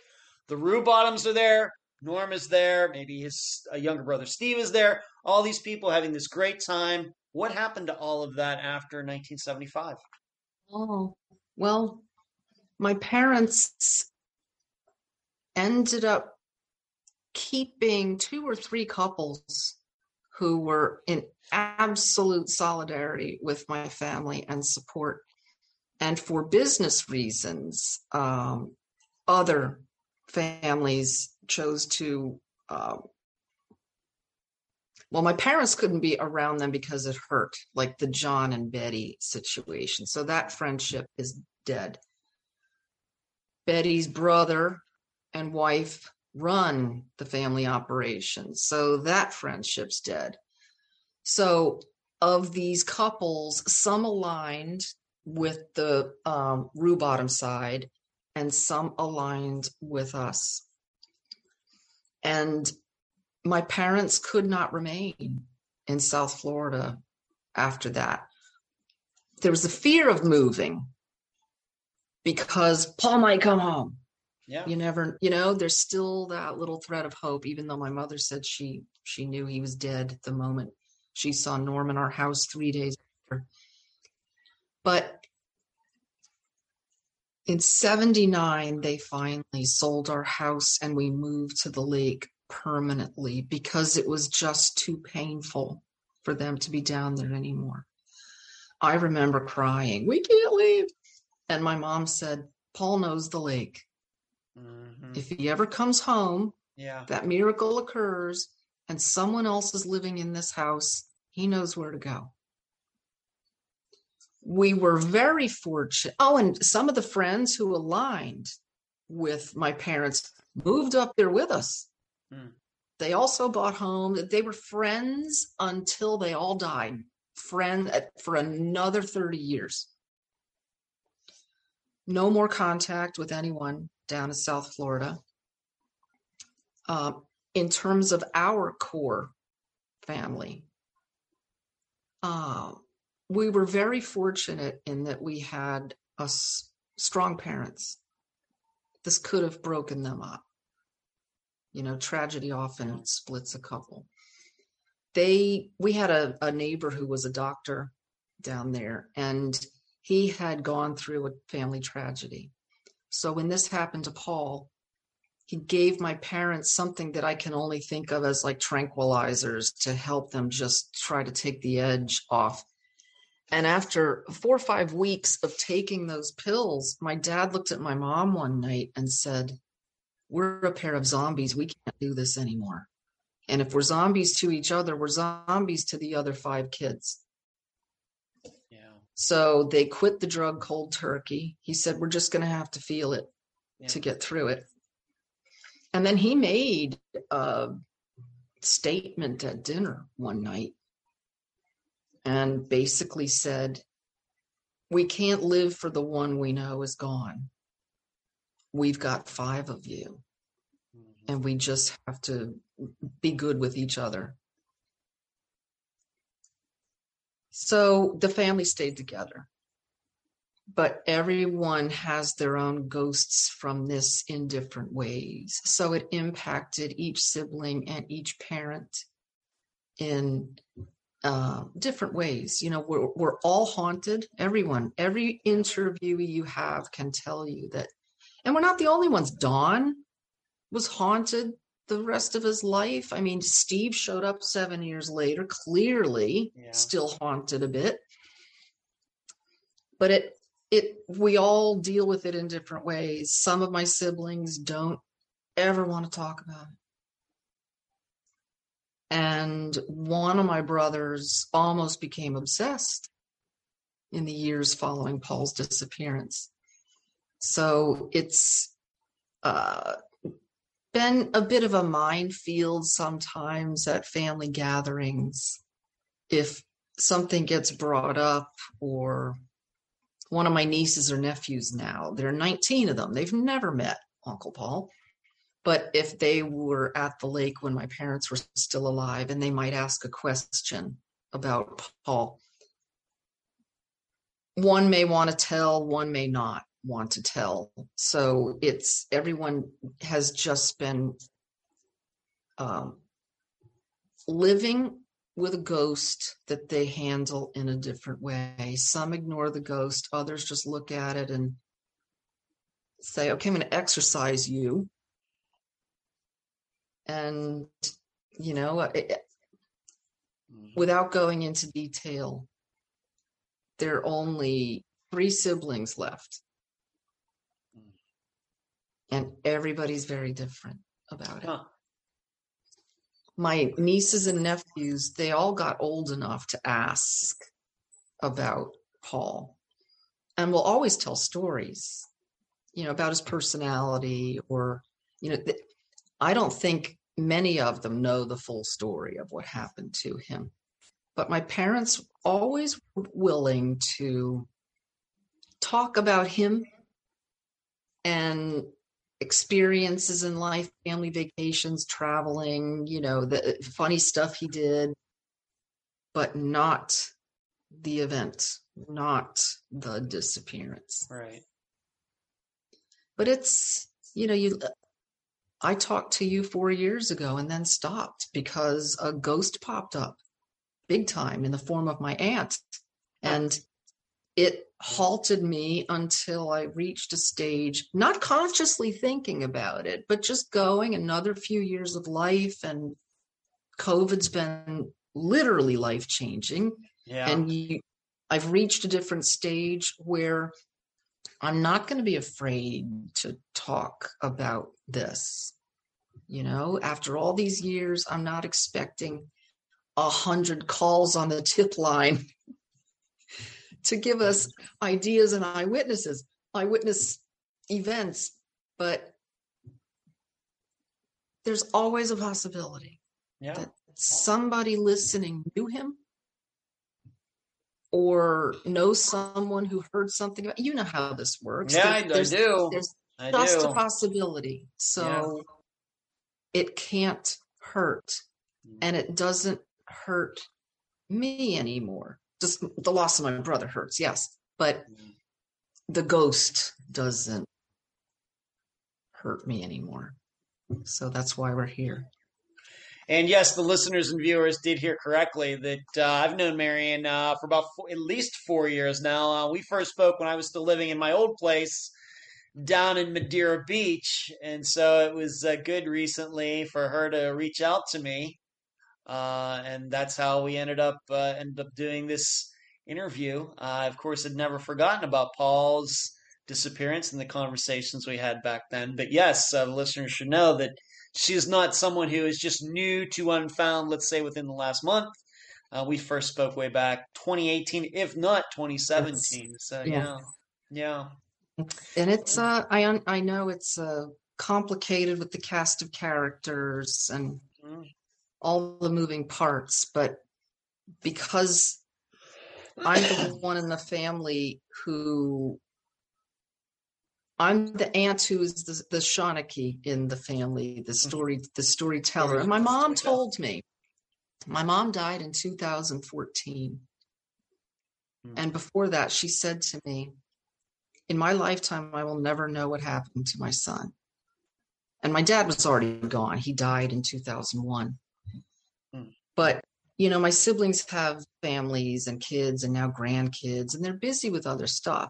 I'm the aunt who didn't have kids, so I have all the family stories and the time to talk to the kids when they're interested in it. So she said to me, in my lifetime, we will never know. But you need to keep your finger in it, keep abreast of things, maybe give your contact information to the police, and just don't forget. Yeah. So we are. Do you have a Facebook page, website, anything like that set up for Paul's disappearance? No, because it's, first of all, so many years went by when that was not even an option. It's true. Yeah. And then you get so busy with work and stuff and think that, like, I have a friend who could do a website for me, but then I'd have to maintain it. I don't know how. I tried WordPress over and over, and I keep screwing up our family rental house site. But I've spoken to a couple of people who were in his life back then who certainly haven't forgotten over the years. And then they spread the word among others. Like they just had, after I saw the police in 2015, there was a 40-year high school reunion at St. Thomas Aquinas. And Don told me that Paul was the talk of the event. Wow. They even put a little picture out with a candle of him. And I had a long lunch with him just a month prior. So he told their shared classmates the update of my visit to the detectives, and that it's not active, it's pending inactive now, the case, but it's still officially open. You know, you can't close a missing persons case till you find someone. But anyway, that's a long way of saying, no, we don't have a website, but at least the core people who were in his life back then have been made aware of and brought up to date on events in the 40 years since they last saw him. So if any of them knew something, I think they would have come. I think you're right. Yes. Yeah. Facebook page is something as simple as that can certainly raise the profile of any disappearance, no matter if it's a newer one or one going back to the 1970s. Of course, it's easier to manage than a WordPress site. We have a WordPress website at Unfound, so I know some of the ins and outs of that. I know what you're talking about. Yeah. So I know I know how sometimes it can be very quirky. But something as simple as a Facebook page, just, please help find Paul Egan, something like that, can go a long way to, once again, raising the profile and, more people to find out about it. Just something to think about. Oh, I have someone who can help me with that. So maybe I'll put that on his to-do list. Okay. Yeah. I think it's worth the time. Website. Once again, it can be a lot of work. Facebook page, a lot less work.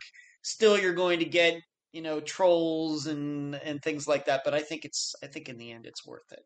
I think it is. Okay. Do you have any final words, Marion, before we complete this interview?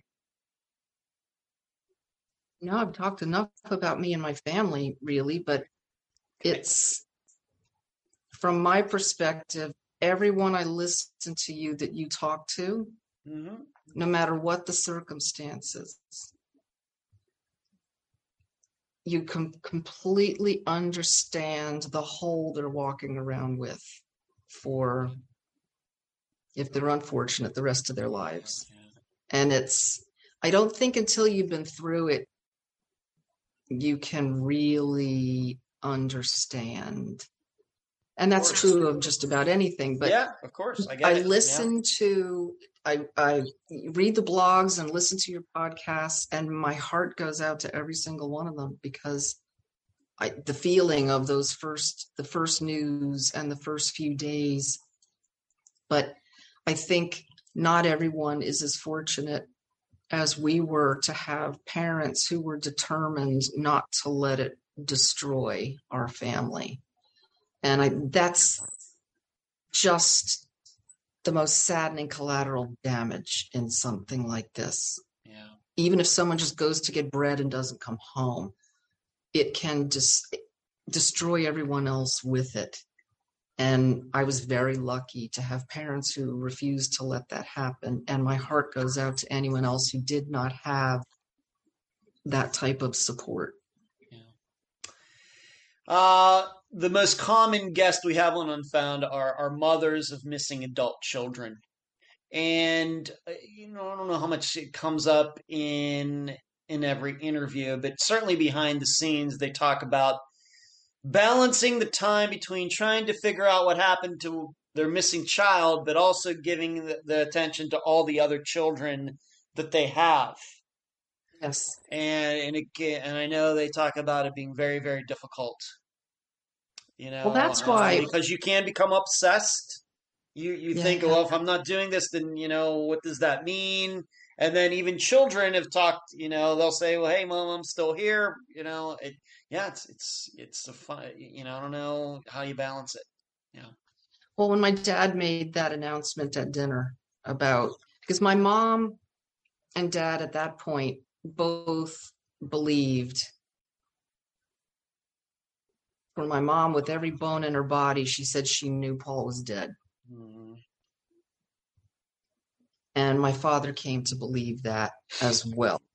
So there wasn't, in that sense, no matter what they do, they're never getting their son back. Yeah. They truly believed, that this is it. We're never getting it back. So that might have made it a little simpler for my dad emotionally to say, we have to live for the 5 who are left, not the 1 who's gone. And I at first thought that was cold. I cried myself to sleep that night when I went to bed. And how could you? My mom cleaned out his stuff and donated it, or gave Tom whatever Tom wanted. My brothers divvied up his things, and some went to charities. And I hated her for that. But when I'm 12 years old, but what she knew is right. I didn't want to believe it for years. I don't think my brother's alive.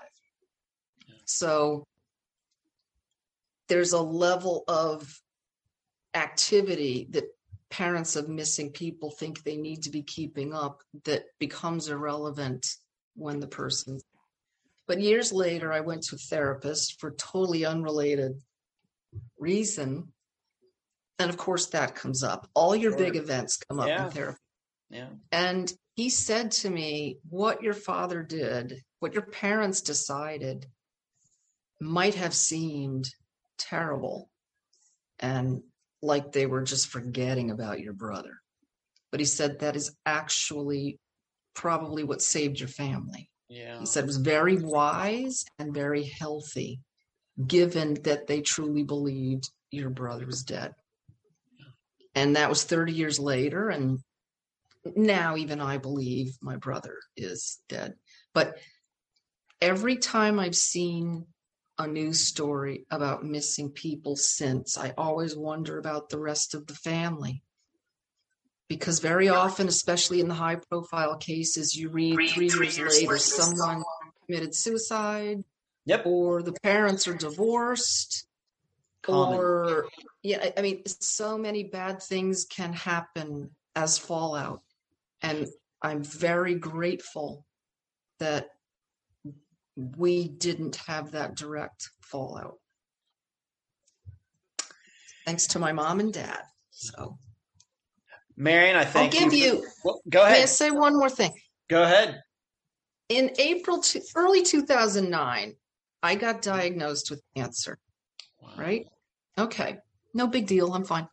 Okay. But it was a shock. There's no, at first you don't know what to do. I needed to take a few days to process. And while I was processing, my mom called me on a Sunday. I was living in Atlanta, and she said, "Are you sitting down?" And I said, "No, my mother never asked that. So what's wrong? Are you sitting down?" So I sat down, and she said, "The police think they found your brother's remains." Wow. They didn't. It was all a false alarm.